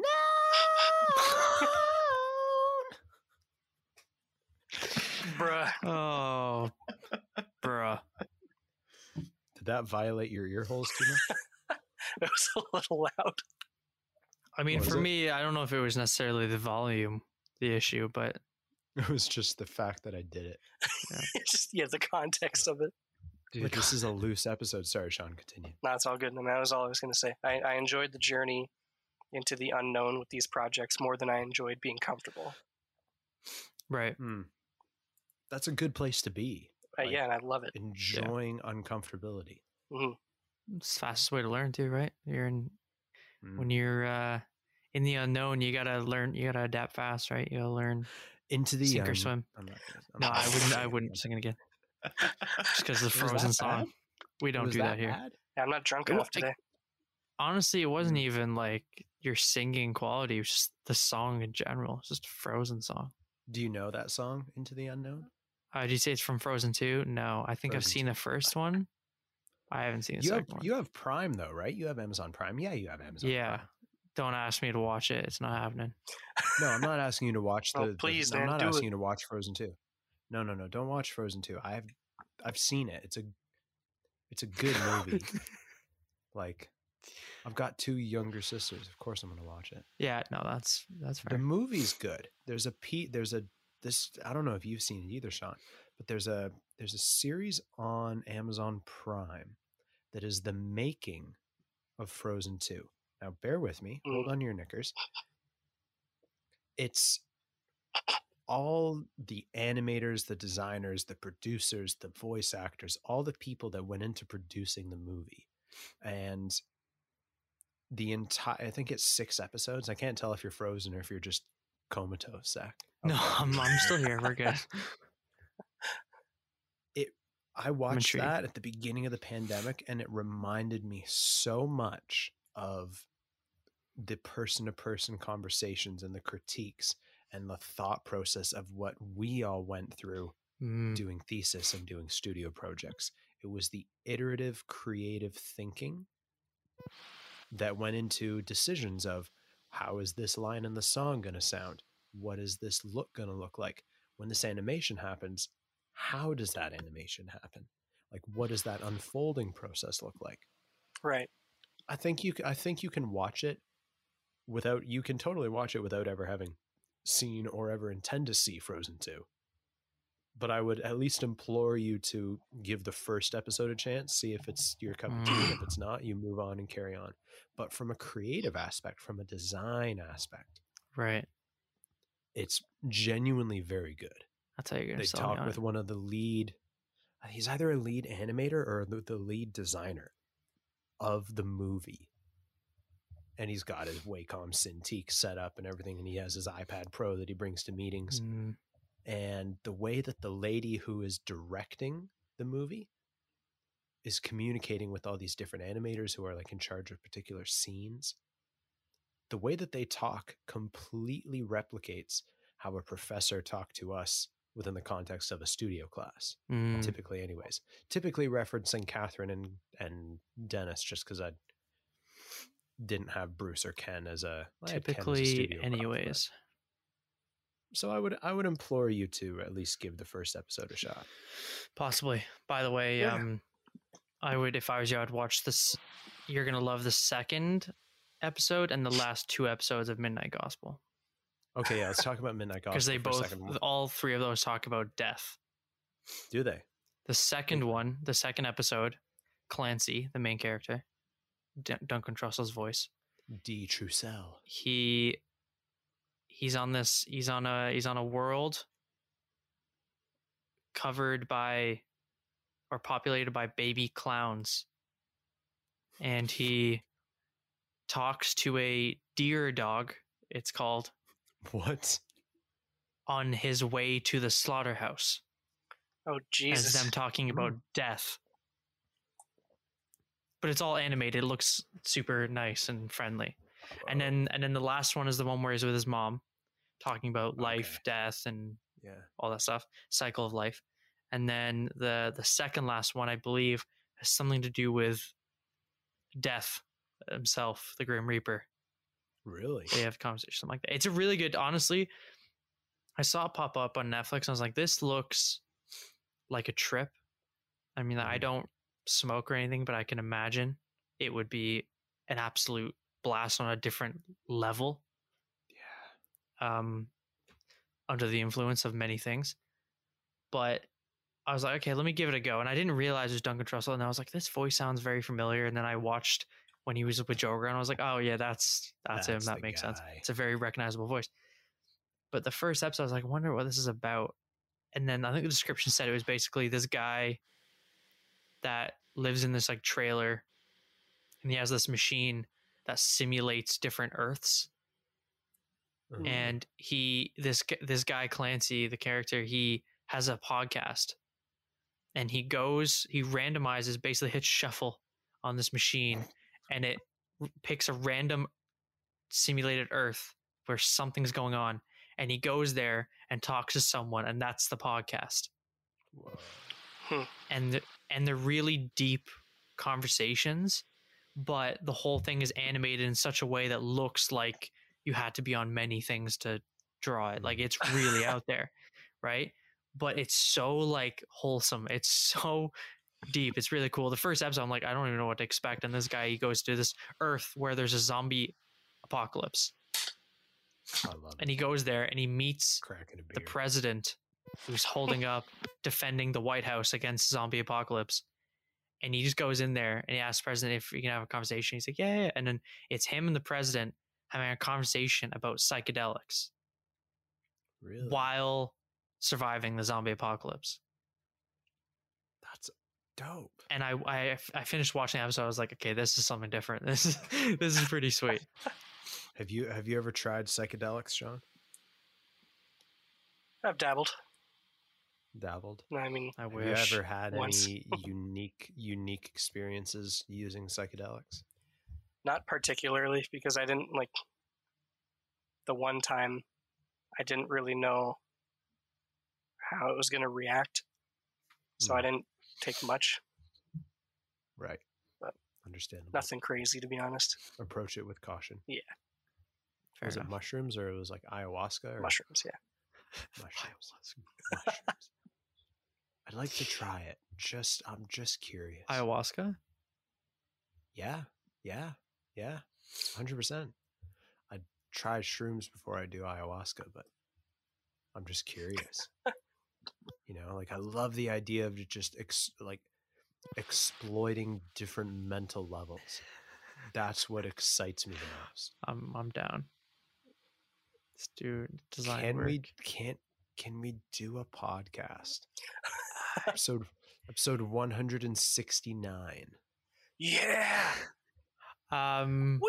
You would have to. I don't know if there's any like rules or not with like. What do you mean rules? I don't know. Like, I feel like no. I'm sure we're fine. I don't know. Oh, as in doing something like this under the influence, in the sense that it feels like it's promoting the usage of it. Which not even that. It was like, I guess because we're not doing video as well, like you're not seeing it. But like, I guess people like smoke and drink and everything. It doesn't really matter. I don't know where I was going. All with three of us are drinking. We all just consumed alcohol. Yeah, I don't. If you're under the legal age, you're not allowed to listen. Yeah, but I just wasn't like. I don't know if it's something that's like technically like not 100, like it's not super legal, right? Mushrooms, yeah. Oh, you got a point there. So it's like doing that on on a platform. I don't know. I'm just me being they were overthinker. Legally sourced. If they're legally sourced, honestly, yeah. I don't know. I'm pretty sure mushrooms and ayahuasca are illegal, but yeah, I don't know enough about it. How do you spell that? Ayahuasca. I don't know. It doesn't look anything like it sounds. Ayahuasca? So I have no idea. It's ayahuasca. It's not one of those things you can sound out. Isn't entheogenic brew? It's like you drink it. Yeah, it's like different. Is it like a specific root from a type of plant, and they mash it up and then they put something with it, and it's like a liquid. You drink it. Okay, so let's see here. Chemistry, legal status. It's as much I know about it from watching Joe Rogan podcast. Facts from the secretary, blah, blah, blah, blah, blah. But you should watch Midnight Gospel either way. I think you would absolutely love it. I think tomorrow I'm going to watch it. I know you would absolutely love it. In September 2020, Ann Arbor, Michigan decriminalized natural entheogens, which ayahuasca falls under the category of such. While we're on the topic of talking about animation, Mm-hmm. to bring it back to creativity here. Not that ayahuasca isn't creative. We're talking about creativity. It is. It's creative. In a different way, yes. It's on a different plane, man. I don't know if this is on air or not, but when Dylan and I, Sean, were talking about Love, Death, and Robots the other day, and how that we need another playthrough, because I haven't watched it in a long time. I've watched it recently. Oh, really? Really? Oh, yeah. I love that. And I looked up to see if anyone had like a ranking of episodes. And there was this website that took it was based off of the amount of social posts. Like how many times. So it's not like a great ranking system of like actually most watched or something, but it's based off of like how many people had like talked about it online or had rated it or something like that. And they had different categories. And it seemed like the top 5 were like very similar. It was like number 1 almost all the time was Sunny's Edge. Yeah, that's respect though. I respect that. It's respect. Almost second place every time, or I think second place every time, was The Witness, which kind of shocked me a bit. Yeah, I love that one though. However, it's great, and the animation is my favorite part of it. It blows me away, but there's something like it's great, but I didn't think like it blew my mind the first time, but I don't know, it doesn't give me the same feels that like Zima Blue does, you know? Yeah, like for me, like I don't know, I probably don't have a top 5 in any order, but like Zima Blue is in there, Sunny's Edge is in there, Lucky 13, Kilo Rift 100%. That's probably my favorite one, Aquila Rift. Lucky 13 is like maybe the Secret War or the Suits or Witness. I don't know. They're all so good. That's the problem, dude. You know what? I never saw it on any of the lists, and it made me really sad. What? One of my favorites is When the Yogurt Took Over, and I think that's highly underestimated. That one is, oh man, just beautiful. Okay, something really cool just came over Instagram. Is it the same thing I just saw, but like I didn't really look at it? I just saw there was like a comment or something on the process. This guy on Instagram, Terra Pro with a 0 for the O, posts this thing that says "Over Water." This is the name of the photo. It's posted a picture on Instagram.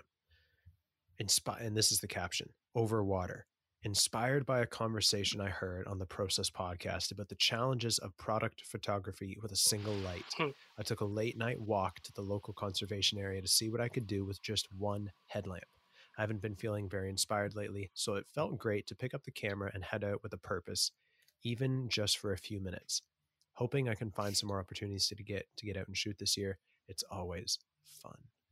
Whoa, that's pretty cool. Nice. Well, what's his name? Terra Pro? You said Terra Pro with 0. It's rhymes. One of my bosses. His name is Lachlan McVie, and he's pretty dope. Oh, either way, shout out. That's awesome. Yeah, shout out to Lachlan McVie. We're gonna get Lachlan McVie on the podcast soon, but not now because this is Sean's episode. Yeah. Yes. We've talked about everything from Frozen 2 to Death to Discord to ayahuasca. Frosted acrylic textures. Frosted acrylic.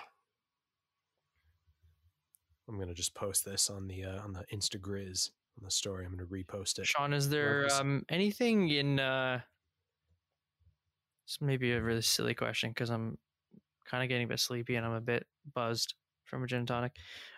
Is there anything in the design world that's kind of caught your eye recently, like a product or something, or a brand or a shoe or something that you thought has been kind of stood out as kind of like interesting, or even a trend? That's might be a bit of a big question. Yeah, I don't know. In terms of like specifically industrial design, it's hard to say. I mean, I consume a lot of industrial design related content like on Instagram and stuff like that. But recently I've been super into looking at a lot of concept designers, concept artists on Instagram and stuff like that. Yeah. And especially with like the release of Cyberpunk. And I followed a lot of people who did concept art for that. And Yeah, it's a tricky. It's hard to say, as I think I've been really obsessed with kind of neo-futuristic elements recently, and I think stuff like Cyberpunk has kind of helped bring that a little more to the forefront than it was previously. I was gonna say, I think on my sticky note, I'll have it on there somewhere. But I remember just before the game came out, the last like Night City Wire episode they had, and one of the trailers they talked about the different styles of like clothing and culture. Yeah. And what was it, the one that they called like the very industrial, like corpo one? Was it like neo militarization or something like that? The style? I can't remember.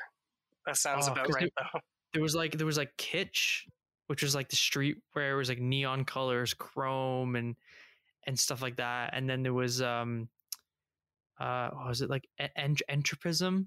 There's like the really like poor starting head, really like really poor and and kind of like almost third world-esque. And then there was the industrial one, and then there was the neo kitsch, which was like the celebrity one. I'm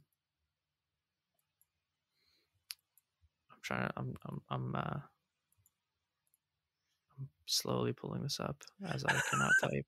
Man, you're buzzed, aren't you? Clothing styles. You're completely buzzed. A little bit. I'm not. I mean, you're on another plane. I didn't bring up like death or ayahuasca though. Yeah, neo-militarism. Ooh. Substance over style. I remember. Oh my god, can we just make everything neo-militarism? Russia. Well, yeah, a little bit. What defines neo-militarism? It's almost hard to explain without an image. It's fair. Like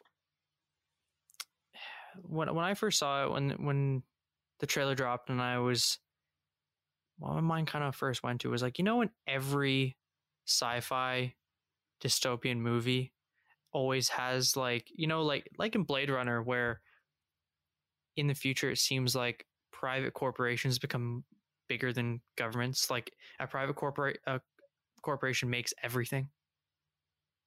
Tesla, SpaceX. Yeah, like, and they start to make everything, and they kind of seems like they rule the world. Like in Blade Runner, you had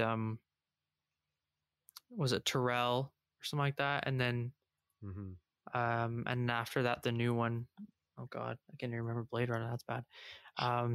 Or it's like in every kind of, or in like a Total Recall, like the big companies, right? And they're very militarized, and it's like that aesthetic where it's very functional and very like cold.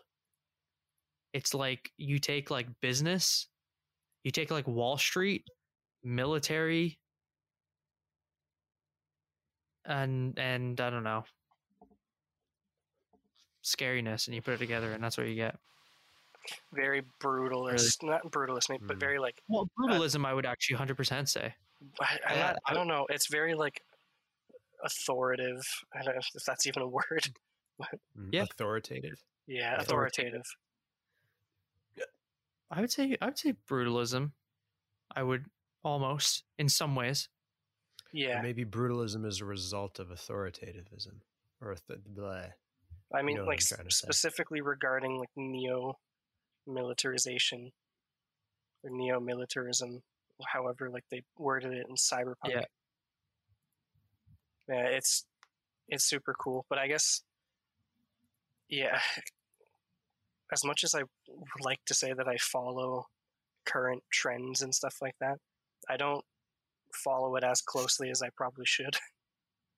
Just because when doing any sort of design, I like to make my own kind of assumptions about what a product should look like depending on the company, the setting, the client, the use cases, all that stuff.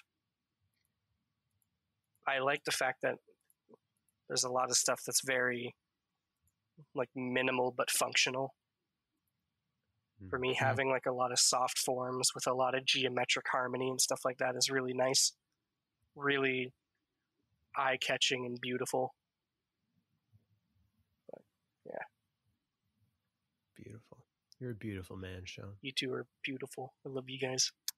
Man, love you too, Sean. I just want everything to be neo-militarism now. That's all I'm saying. You think? Yeah. If everything was neo-militarism, nothing would be neo-militarism. Oh man, okay. Sean, have you seen Dylan? Oh man, okay. Dylan showed it to me a little while ago, and it was some designers selling a poster he made, and the poster's full of a bunch of logos, but it's all like in the most Dieter Rams style. So they had like, you know, McDonald's, all fast food companies, probably tech companies, blah blah, all these like really big brands, but everything was black and white. All the text was like Helvetica. And it was this thing where we were talking about like as a designer, it's like, oh, that's bliss. Like it makes sense. It's functional. It's totally Dieter Rams, Braun aesthetic. It's beautiful. And every designer probably wants something like that. But then that goes into what you just said is like, well, if everything's like that, then nothing's. Is it boring? Like it doesn't stand out. You know, there's nothing to contrast it with or contrast it with, depending on how you emphasize your syllables. Yeah, even though I'd like to see a grocery like black and white. Shout out to Dennis Kappen. Emphasis on the weird syllable in his sentences. You know exactly what I'm talking about. Yeah, but I love Dennis. I love Dennis too. I think once the semester's done at school, we're gonna hopefully get him on the pod. When he's less busy, he's a busy man. When he's less busy, aka never. We're gonna have to talk to like all the profs and be like, "Okay, when you're done the semester, you know, hit me up." What if we queued it up so that we could have a week of like Bruce, Catherine, Odin, Sandro, Bruce, Catherine, Odin, Sandro, Dennis. And then the week after, Shinya. get P-Burke, Shinya, Dan, Tony. Who else am I missing? I'm missing someone. Karen. Get Karen White. The man, the legend himself, the immortal man. Ken Cummings. Yes. Showing the picture and be like, hey, Ken. You remember this? Tell us what's going through your mind at this time. You know what's weird? When I saw the image, not only was Where did your eyes first go? Bell bottoms. Yes. No, mustache. Fat stash. Yes. It was a gnarly stash. No, I wondered, did he sound like he does back then? At that time, I think he had surgery. I think he had surgery earlier in the 2010s, I believe. Oh, because I was trying to picture him with that voice, because that's what I know, and it was like, I don't know, it doesn't fit. No, I don't think he sounded the way he does now. It'd be cool. I think the way that he sounds now was a result of a surgery that he needed to have. Right. I believe, but I will not make any assumptions. That is purely speculative. It would be cool to have the man himself, the one who started it all. I'm pretty sure there's a video of him talking online somewhere. I think I've seen that. Yeah, yeah. Before his voice is as we know him now. That is insane. I believe. I'm pretty sure he was talking at an auto show. Yeah, right. That's what it was. Makes sense. Yeah. In Detroit or something like that. Yeah, because he worked at Chrysler. Yeah. That's mind-blowing, isn't it? At Dodge Chrysler. Like, he's been around some extremely influential people in design. Mm-hmm. Yeah, I remember him telling us in second semester, actually, or last semester. And someone was talking about how, why is it that our quickest last-minute sketches are the ones we go with? Like, how all of a sudden an idea will come out and the sketch took 5 seconds to do with this new idea is the one you go with. And he's like, things just happen like that sometimes. He told the story when he was at Chrysler. He's like, him and all the designers went out for lunch, and the one guy stayed back because he had an idea he had to get out of his head. And they came back after lunch, and it was the design for the Challenger, and it was the design they went with. And the guy did it in half an hour. They said he was spending weeks trying to come up with ideas, and the bosses didn't like any of the ideas. And then one day they just went on lunch break, and the guy was like, hold on, I got to get this idea out. Come back after lunch, and that was the one they went with. That's awesome. Wow. I love it. Unless he just completely made it up, which would have been hilarious. But I'm pretty sure he's telling the truth. It seems like one of those things that's just pretty truthful. Well, I believe it because that's what it feels like half the time, right? You're like so in your head and you spend hours and hours trying to come up with the ideas, and you just step away, go get a lunch or a coffee, shut your mind off a little bit, and you come back to it and you're like, holy fuck, I got it. And then and then you do it in 10 seconds and you don't overthink. You just sketch out super fast. Like, boom, there it is. Yeah, when we were doing the Boundless Design project, which was Nick, April, and myself, like we were having such a fucking hard time figuring out the styling for our thing, like how we wanted it to look. So we had made this like medical drone sort of thing. And yeah, I remember. Like I swear to God, I think it was over March break maybe, or there was like some weekend we had extended weekend off or whatever. And I spent the whole weekend sketching. I did like a shit ton of pages in my sketchbook of just like all different forms and explorations, different iterations of this. And I just couldn't figure it out at all. Like there was nothing like, I just had nothing. And we were all kind of struggling to really piece this idea together and like combine form and function and have something that really fit the style that we were going for. And then eventually it was like 2 days before the presentation or something. Like it wasn't the end, like the final presentation, but it was one in the middle. And I swear 2 days or so, maybe a day before the presentation, I like quickly doodled something in like 5 minutes. And we were like, yeah, I think this is it. And then that ultimately turned into the final design. Wow. That's how it goes. So I know that feeling. It's weird how that works. It's because like you shut your brain off for like 5 seconds, and then you're overthinking. Yeah, and then the idea comes out. And then once we had that, or like once I had that sketch, I think I had like scanned it or something, or I got Nick and April to like trace over it and make any revisions that they wanted to make as well. And so in like a really, really rapid time frame, we had figured out our design. That's wild.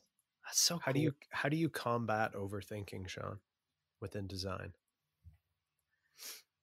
I don't know if I necessarily combat it or if it's more so understanding the time frames of these projects where like stuff just has to happen, you know? What I combating overthinking? I'm like currently overthinking the question. This is true. Yeah, that's fair though. I don't know if there's any foolproof way. Got a point there. What about you, Zach? Like, how do you deal with overthinking? I think what's kind of ironic about it is you have to shut off your mind and get out of your own way, but you can't necessarily do that on command, which is like the thing that kind of is ironic about it. Maybe some people can turn off, maybe by experience, maybe us in years to come, you get to the point where you can really turn that on and off when you want. But I feel like for me, you know, whether it was like auto and all night trying to be like, well, okay, I got to get these sketches done. I got to think of these sick ideas. You know, I'm sketch after sketch. No, I don't like it. Don't like it. It looks too much like something I've referenced, or it looks crap or whatever. And then you're getting so worried about it. The only thing you're thinking about is that, you know, you're just thinking cars, design, whatever. You just drive yourself crazy, and then it feels like you ran out of ideas, and then you're like, well, I gotta go with something shit. Instead, I would just like take a break, or like you're at the school, like let's go get a coffee, or go get some food, or listen to music, go watch a YouTube video for a bit, have a walk, get them walk around, and then while you're walking, your brain subconsciously will think of something. And then out of nowhere, it hits you like a light bulb. You're like, holy shit, that's it. And then you get back down and you sketch and you get something. You're like, okay, that's it. And then from there, then you can iterate, right? And revise it. And it's almost how do you know that's good though? How do you know that's a good idea? Feel it. Like, I think almost maybe the one way you can turn it on, but it's not instant, is you have to put yourself so far into what you're working on, right? Into the mindset of what you're working on, into the environment, so far in that that your subconscious can think about it when you're not. Mm-hmm.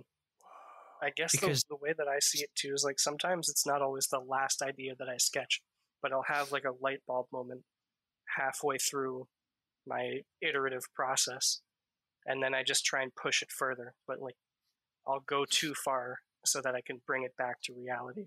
And for me, I guess another thing with like trying to combat overthinking is just keeping myself grounded in reality. Like Zach said, like go for a walk, find inspiration somewhere, find inspiration somewhere, but keep yourself grounded in reality because you're working on a real project with real deadlines.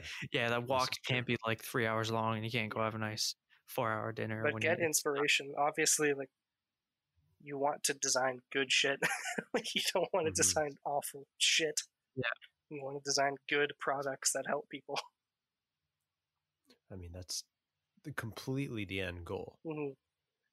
That's why I think what happened. Go for it. I was just saying, like, that's why I was saying, like, you gotta get like, when you're random, like you're on the toilet or in the shower and you get an idea and it's like amazing. It's because like you're not looking at a page trying to think of an idea. You're thinking about something else, or you're kind of lightly thinking about the idea, and then subconsciously, because all your brain has been trained to do for that night has been think of that idea. Subconsciously, your brain's just thinking of things. And then all you have to do is see something, a weird shape or a weird color combination, a weird detail, a weird piece of inspiration, or think of something will just pop into your mind. And then all of a sudden your subconscious kicks in. It's like, we have an idea for you, sir. You're like, by the way, just checking in here. By the way, just checking in. We have this little nudge, wink, wink. Well, sometimes I like, at least in my case, I find inspiration from really weird stuff sometimes that makes no sense. But sometimes like just understanding something, like when Dylan, when we were doing the LiDAR project, so you, Maho, Olive, and I, when we were like revising the styling of it, like from Maho's sketch, I think it was like the thing that I'd sketched was kind of the final revision of it that we had went with, and it was completely inspired by a medieval kite shield. Really? Makes no fucking sense why. I don't know how I came to that conclusion, but there was something about the curvature of it and something with like the asymmetry of it, like with the bottom part going to that point and the top having that flat edge and stuff like that. That was completely like the inspiration for that. I was just about to ask you if you could think of like a weirdest piece of inspiration that you've been able to use, like the weirdest place you've found something you've actually used in a design, like in like a project in school or something like that. But I guess that's probably up there. A night shield. Yeah, like a kite shield, a medieval kite shield. But obviously, like our thing didn't look necessarily like a kite shield, but there was something about the way that form was so resolved, right, that allowed me to just kind of interpret it differently with this product. And that was absolutely a strange, but thankful turn of events. But thankful. I mean, it's one of those things is like, especially like car design, it's always like a cliche where you're like, inspiration. Okay, the first thing I'm going to look at fast birds, fast aquatic animals, and like fast land animals, right? Like cheetahs and stuff. And you're looking at like, how can I copy the bone structure into my car? And like, obviously that happens. Like, you have like Frank Stephenson talked about how, I don't know if he said, but like marine animals, when it comes to the P1, designing P1 and stuff like that, and bone structure and whatever. But it's like, it's just random weird places. Like you don't think of like an animal. And it's almost like, when like, oh man, when Bruce shat on us for fucking, when we did our mood boards, and he's like, none of you guys can do this, clearly. He's like, don't put a giant fucking animal on there. It's like, give me a part of the animal. Otherwise, you're going to try and make a car out of that whole animal. I know you are. And it's like, no, you're probably right. And that's that. When you do get the inspiration, it's from a little thing. It's not like, oh, a cheetah. Oh my God, that's it. Click, click. can put a cheetah into a car, it's like you notice one small thing, part of that cheetah, where you're like, that curve right there, or that shape, or that pattern, or something. You're like, huh, okay, maybe there's something, and then it grows from there, and then you can say it's inspired by a cheetah, even though it was inspired by his fucking toe or something. Like, but like it's usually those weird little parts of something, right? Where you're like, holy shit, that's kind of cool. I had for the last project in auto for Ken, it was a little micro electric city vehicle, and I did the Polestar branded one. It was very basically looked like a fucking forklift. I mean, the way Ken said it, he was like, it looks like a modern interpretation of a Model T, and he kind of said to me that it was almost genius. I don't want to blow, like, you know, brag too much here. But he said it was almost genius because he said the one car redesign that everyone has tried to do and no one's done it right is the Model T, because it's such a unique shape. But how can you recreate that in today's design language? And I had to think of what the Model T is. The Model T Ford, Henry Ford. It's like a little box, black, skinny little wheels with the wooden wheels from the early 1900s, right? And he said, you know, mine kind of looked like that, but a modern interpretation. Whoa. But one of like the character lines I had, or one of like the lines I used, was from this piece of it. It was on my mood board. It was like, I think it was a piece of architecture, but it was just this one line that kind of like went up and over on an angle that was just on a part of a wall or something. And I'd weirdly just cropped it where it didn't look like a building. It just looked like some random lines. And I just saw that line. I was like, that's kind of exactly what I need right now. So strange. I just happened to come across, I'm like trying to think of like, I need a character line shape, but I can't do curvy because nothing else is curvy, and I need something interesting. And then I saw that. I was like, oh my God, there it is, randomly. It's weird how it comes from like these obscure places. Yeah. That's what gets me, is like the best inspiration comes from the least likely sources and the most obscure, atypical thing. Almost always.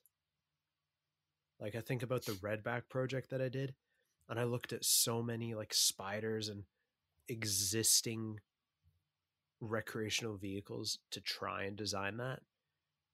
And it came out all right, but I'm not super content with it. I think because I didn't allow myself to completely go into all these different aspects of potential inspiration. Like I didn't look at other types of insects, other types of spiders. I only looked at what a redback spider was, and it's got 8 legs and a little ass. That's kind of it. And it's a bizarre description of it. Redback spider's got a nice bum. Nice little bum, a nice little bite too. Kill you. It'll kill you. Straight kill you. Murder you. But it's interesting, like how that stuff can just come from these random places. Like, especially sometimes you're not even looking for it. You know, that's the best part. That's when you find it, is when you're not looking for it. That's because if you're looking for it, it's like, you know, when you're like trying to build something out of Lego and you're looking for a specific piece. You're building that set, you know, you just got for Christmas, and you open it and you have all the pieces out on the floor. And at this point, you're young enough where you haven't discovered Adam Savage and his knolling technique. So instead of your pieces being organized and laid out, it's actually just embedded everywhere all over the floor in a big pile. Dude, if you're an 8-year-old kid and you're sorting your Lego pieces in a bin, you've got you've got brain issues. I did things like that. You're a psychopath. Dude, people came to my parents at school when I was young and wanted to get a specialist in to like come into the school and just watch when I was in class because they thought I had something. Yeah, I'm not sure. Maybe I do. Like, anyways, because what do you mean? What do you can't say that and then not say what they think that you had. So I was just like a genius. Like I could just see things on the wall, and I could just, you know, patterns together in my mind. I could just solve complex. No, nothing like that. I don't know. I had like weird twitches and like weird, like I was very like OCD. Like even now I looked over while we were talking, I have my notebook on my desk, a little notepad with my sticky notes, which are like perfectly aligned within the notepad. And then the pens are like equidistant between, like I'm very like that sometimes. Right. True. Like I would, it sounds so stupid and sad, but I'd be like, you know, as a kid in the basement, like playing with Lego or something. And I would do stuff like that. Like I would organize things around where I'm sitting and whatever. Fair I don't enough. know. Anyways, it's that principle, you know? You're looking for a specific piece. When you're looking for that one piece, you'll never fucking find it. And then when you're like, fine, I'll give up. I'll look for the other piece. And then you find that first piece. Find it. Right? Because you're paying too much attention. You're looking too closely and you're not standing back and seeing the whole picture.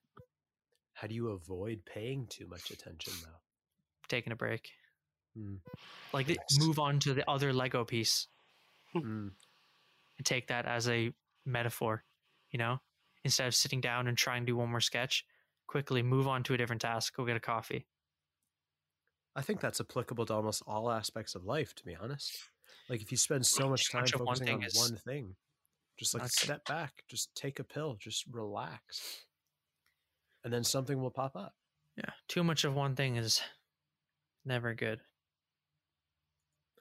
Isn't there a Japanese saying something to do with that? Too much of something is never a good thing. Something like that. Whatever. I don't know what. Something like that. I mean, it's pretty true. If you eat 50 bananas in one day, you're probably not going to crap for about a week. Potassium overdose. Is that a thing? Yeah.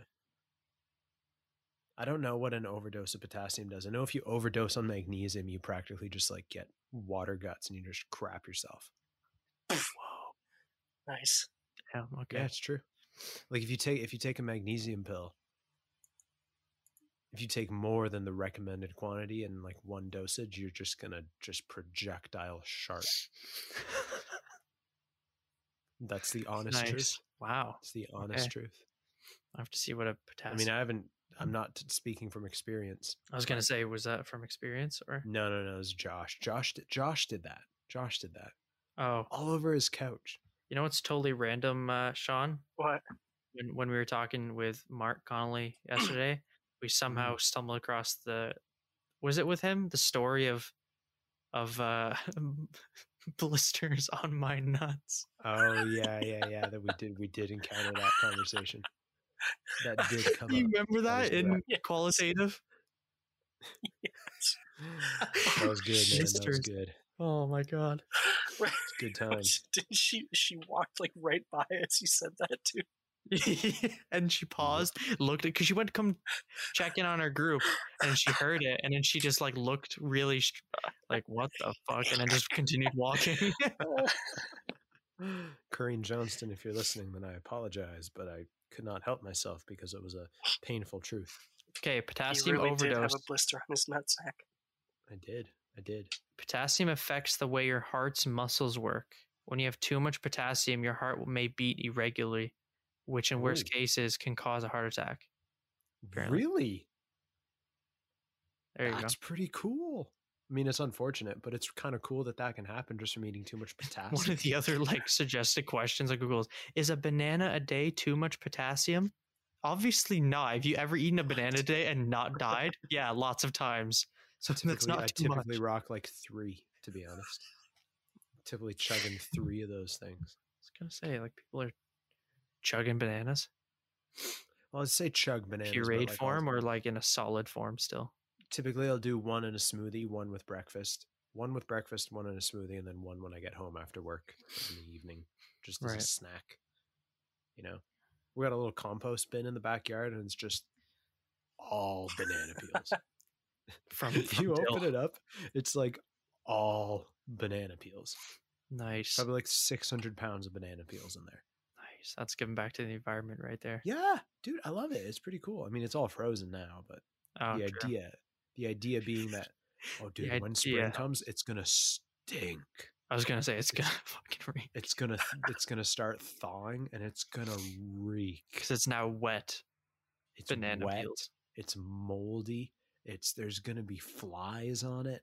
There's gonna be raccoons trying to get into it. I got it covered in wire, so we're all good. So what you're saying is your family's gonna hate you. Yeah, because it was my idea. I'm also the one that wanted to get beehives. Everyone said no. Dude, did you listen to James Hetfield? Yeah, right? How rad is that? Bees. I've got bees. You could see these bees, and they were like trying to be attacked by other bees. We just had to kind of let them fight it out. There's something about the lead singer of Metallica, who's an absolute metalhead, talk about bees for an hour and a half with Joe Rogan. That's just So great. It's amazing. If you haven't listened to it, Sean, I highly recommend it. No, I haven't yet. I'm gonna have to Joe cue Rogan that and up. James Hetfield. Yes. What do you listen to podcast wise, music wise? What's on your Spotify? I haven't been listening to as much like podcasty stuff recently. So I don't know. It's respectable. But other than of course the Process Podcast. However, Yes. Thank you. I listen to right now at least. Whenever I get to a point where I just don't add anything new to my Spotify for a bit, I just go on like artist radios and playlists and stuff, and just kind of try and find new stuff. And very exploratory. I've got a very diverse taste in music, and so it's always nice to just go on an artist that I really like King Gizzard and the Lizard Wizard or something, and just go on their like Spotify artist radio and see other artists that are similar to that. Interesting.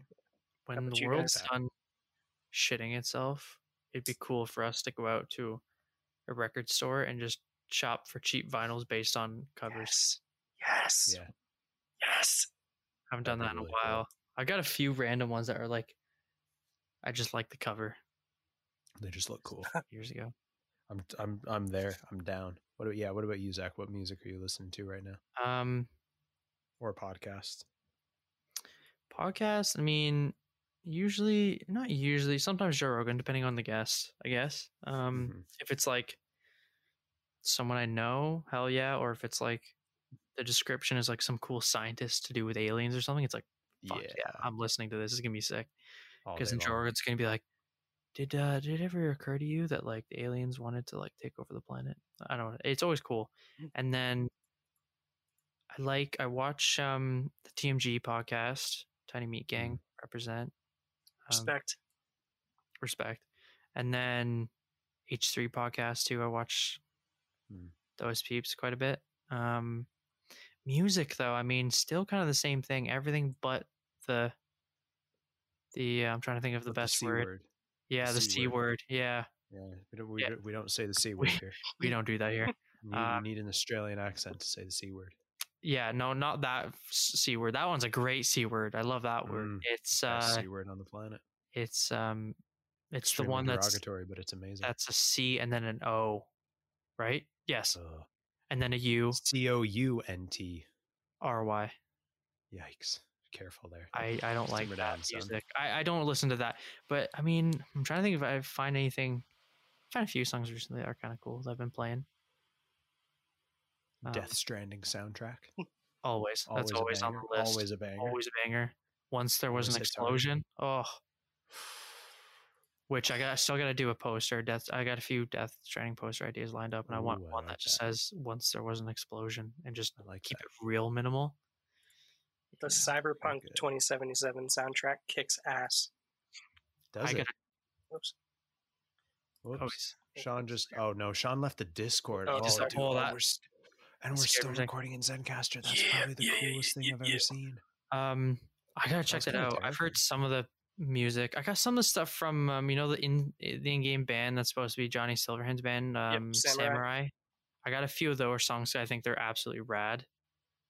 And then some of the other stuff, I don't know if I've listened to some of the other stuff or not.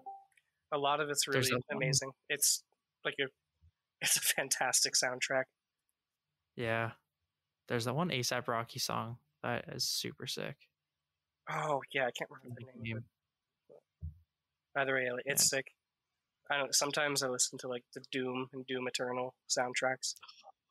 You know the memes. Insane. Oh yeah. When the Doom soundtrack kicks in. I don't play video games. I don't know. It's like heavy metal. It's that soundtrack. Like it's rad. I would love to play Doom because it's literally like you're a super soldier killing demons and monsters, and while jamming out to fucking in the most violent ways while jamming out to heavy metal. That's just me on the daily basis, man. They need to do that in VR and use that as therapy for people to get anger out. I think it'd be sick. It'd be really bad if you're a schizophrenic. Well, yeah, it'd be terrifying VR. Can you do VR if you're a schizophrenic? I don't know. I mean, probably physically, not. You probably could do it, but mentally, physically, yes, but mentally, no. I honestly don't know. Maybe there's studies on that. I've never heard. There's a thesis project. Yeah. There's studies on everything. VR for VR lets for them live schizos. out their other person. Yeah, possibly. I mean, I don't know. I'm sorry. That was really offensive. That was very insensitive to all That was no. I was schizos trying to out think there. of like how to, I'm understanding the first step of design process here. I'm trying to understand so I can start this project. Empathy. So what's it like for you? For me? No, for him. No, for him. Which one of us is being interviewed here? So, Yes. Shut up. No, what? Stop. And it's like, which personality is going to come to fruition? Oh, how about you, I don't Dylan? know. Music, podcasts. Music, well, podcast, always on the Daily Talk Show, to be honest. I can't lie around that. I don't listen to our episodes because I already have a big enough ego about myself that if I were to listen to myself for 8 hours a day, I like how That's a lot dangerous. of people are like, I don't want to listen back to my episode because I don't like my voice. And then for you Same. and me now, it's at the point where it's like, we don't want to listen to it because, the ego is big enough already. don't We wanna don't need to boost our listen to ego. ourselves spew out. Well, I'm just scared I that I listen- say something fucking stupid. That's what I'm scared about. And then I'll hear it back and just be like, oh no. Dude, I did a 15-minute rant today about death, and that's never happened before. That wasn't, man, that Stella. I don't know what was in that Stella, Yeah, I man, don't but know it what hit is. Ayahuasca. That's all ayahuasca. hit different. I listen to the Future podcast occasionally, which is pretty interesting. True. There's also Crown Unfiltered, which is a car design podcast. Formcast has a good podcast. Gotta get back. If I ever go out on a run, I either listen to the U Project with Craig Harper or the Rich Roll podcast if I'm feeling real athletic. What else? Listen to the Over and Out show, which is a Brit from Chiswick and an Irish guy, which is pretty interesting, pretty entertaining. What else do I listen to? Obviously, Toolbox for Your Soul, Majo Martinez. Plug. What You're else do I welcome. listen to? Yeah, you're welcome, Majo, and I'll invoice you later. That's kind of it. I mean, honestly, I listen to a lot more podcasts than I do music right now. Interesting. Because I feel like I just got to absorb all this stuff. Like Sean said, just be a sponge, just absorb everything. And I kind of like the idea of just listening to people who's, especially on podcasts, who have or come from like alternative backgrounds or views who are much different than mine. Like sometimes just real spiritual people, or like people who believe in this or that or something that I personally don't believe in. I'm like, you know what? Maybe if I listen to it, maybe I'll understand their viewpoint better. Because I know I can be a relatively judgmental person and extremely stubborn in my ways of thinking.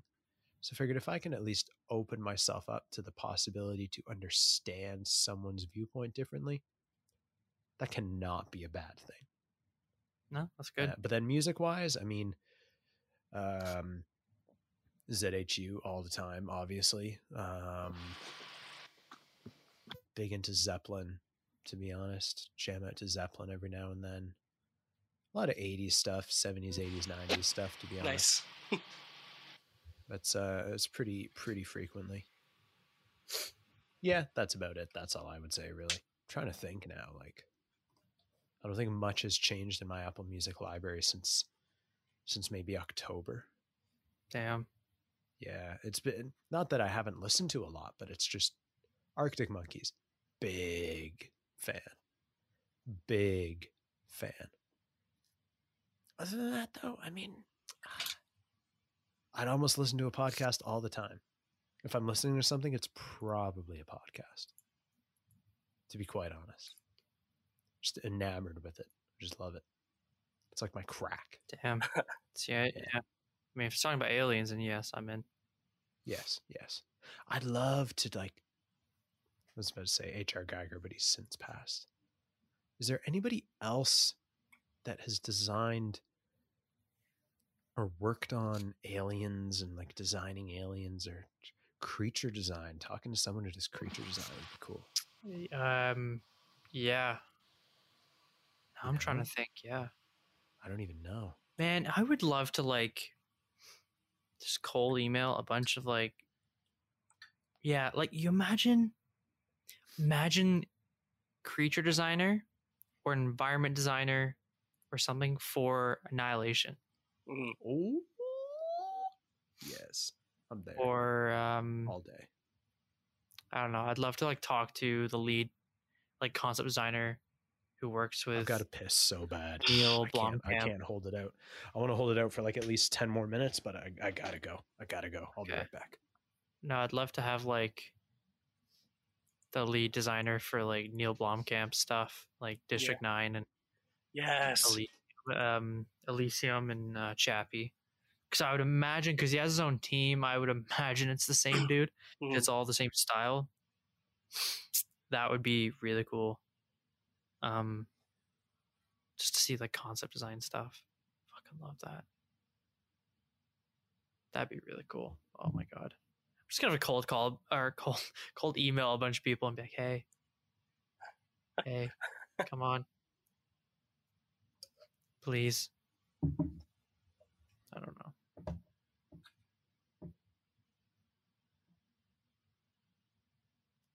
I think this has to be it's definitely the longest episode, isn't it? Oh my god. I don't know. You know what though? You know you should email Guillermo del Toro. Oh, dude, I'd love to just like say to him how much I loved him in Death Stranding. Yeah, absolutely. Oh my god. I mean, I don't speak Japanese, but having like Hideo Kojima. Oh my god. Actually, I wonder if like the lead designer is, I mean, I'm sure he's Japanese. I wonder if he speaks English. Lead designer of Death Stranding. That would be, oh my god. I would definitely fangirl over that. Like, how the hell did you design the umbrella, the fragile umbrella? Because it's the most rad thing I've ever seen in my life. Yeah, I've been super into a lot of like concept designing stuff.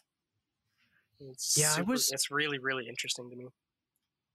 Yeah, I got really into it like right after the semester ended, and then I kind of died out for a bit, because that's why I went and made that giant like image library on like in all my folders. Like I went through and I got a bunch of like inspiration and like concept art, concept design stuff, and then had like libraries worth of references and like photo bash references and landscapes and environments and weapons and like details and all that stuff.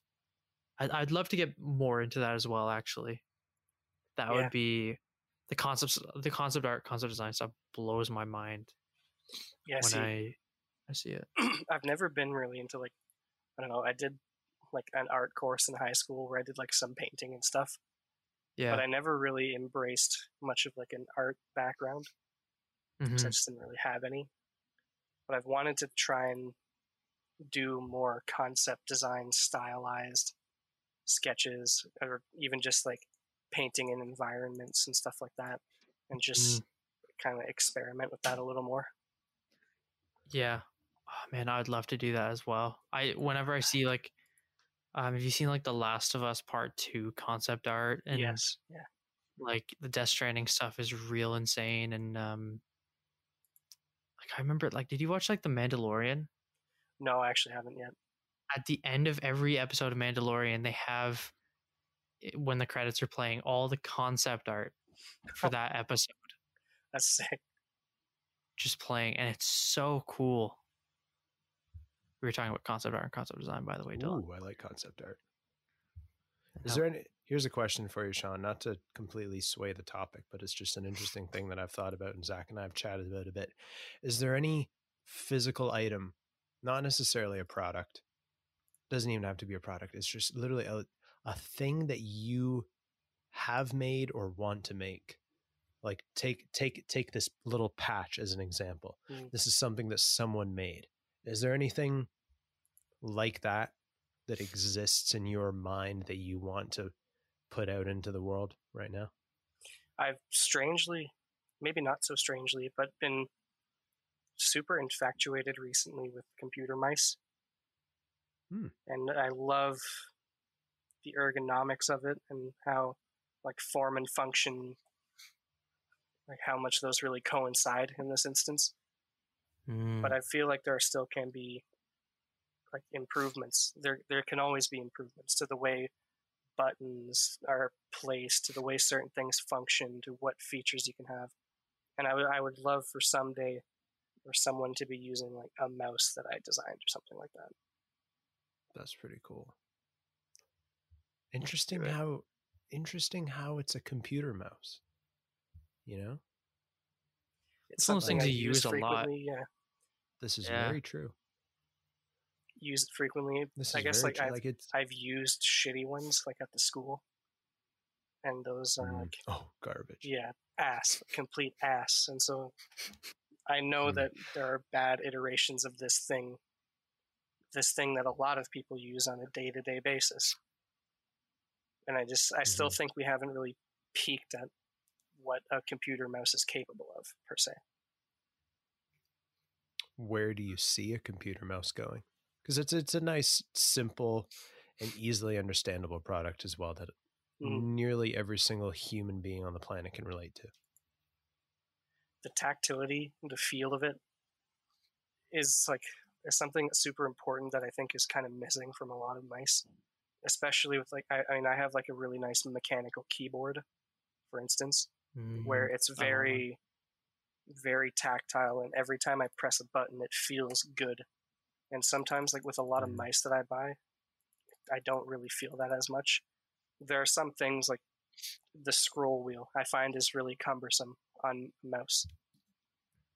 It's a really strange oddity for me, and I feel like there might be better ways, especially with like advancements in haptic sensors and stuff like that, that maybe we could have ways to make scrolling with a mouse more accurate, especially not even just for people who are into like gaming, but people who do photo editing, being able to more accurately zoom in without having to zoom in 50 ticks with your mouse and something like that. There's options. There's a lot of options.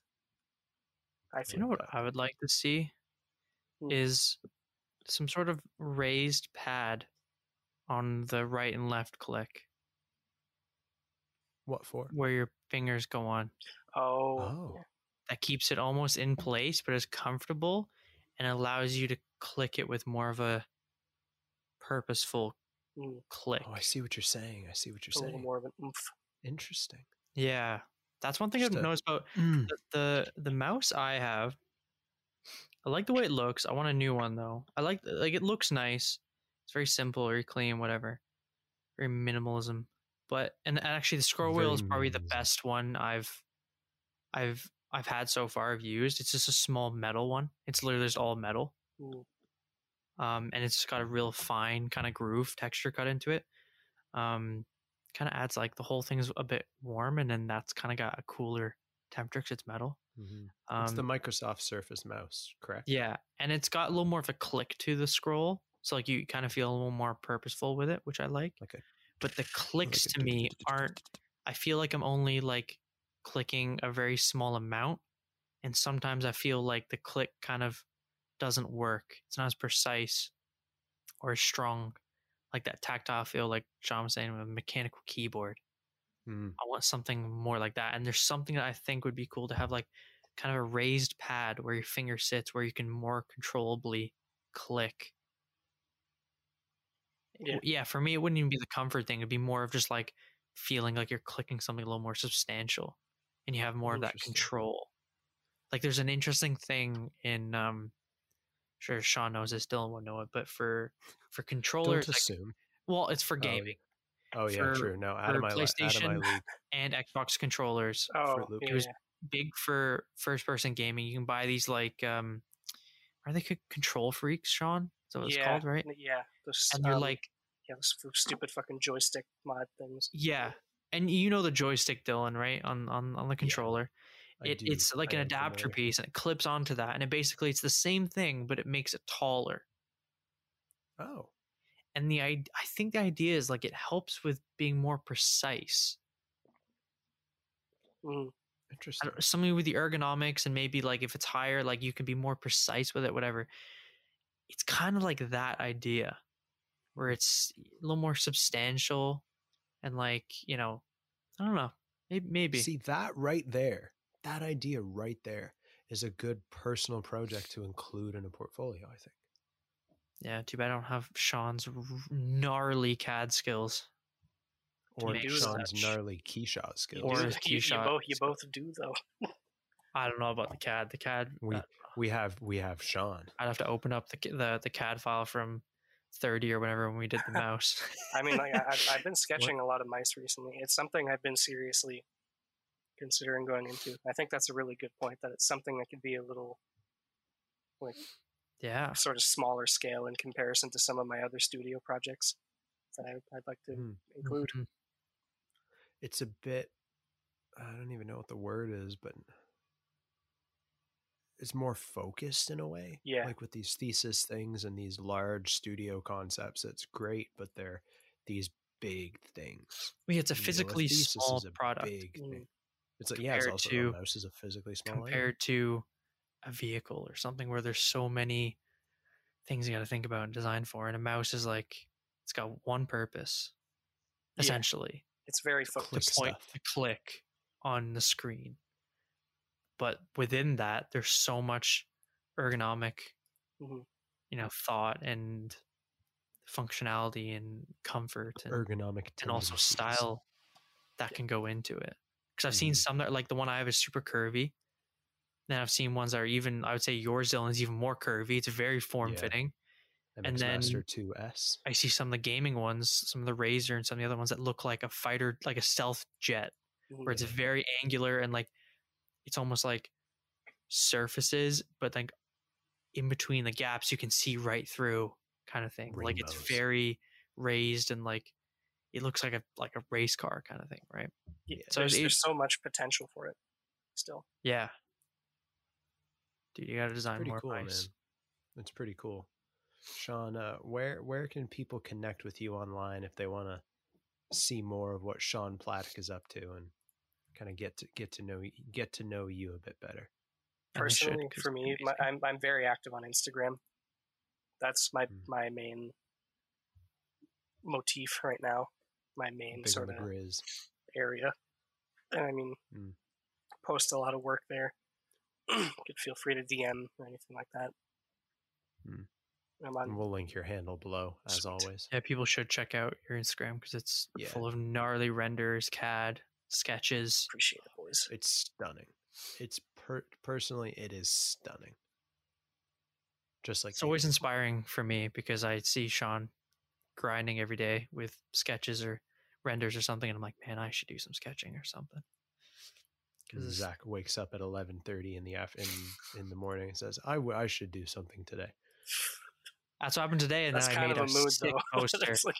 You did. You made some gnarly stuff. Gnarly work, which I was going to post tonight, but I'm too fucking tired, so I'm probably going to do it over the weekend or Monday. That. Probably tomorrow because I can't wait. Yeah. So I'll probably be on here tomorrow just doing a whole bunch of work, just doing stuff, Yeah. Just I got to be stuff. Editing a video for Catherine, so. This is true. You do. Yeah. Look at you go. It's only one video this time, which is like, thank God. Very good. It was very good. Well, ladies and gentlemen, we have come to the end of yet another episode of the Process Podcast. Wild episode. A lengthy one, wild one, weird one. This thing went all over the place, but I kind of like it. Love it. It's the best part. If you have any questions, send us an email to hideouttheprocesspodcast@gmail.com. Zach Watson, what is our Instagram? The Process __ podcast. Check us out. Give us a follow. Yes. And Sean Platek, can I get a ho yeah? Oh yeah. Silence. There you go. There it is. And ladies and gentlemen, we will see you all at some point in the not too distant future. Enjoy your weekend. Have a good one. And we'll see you Monday. Peace. Hell yeah, boys. The Process. The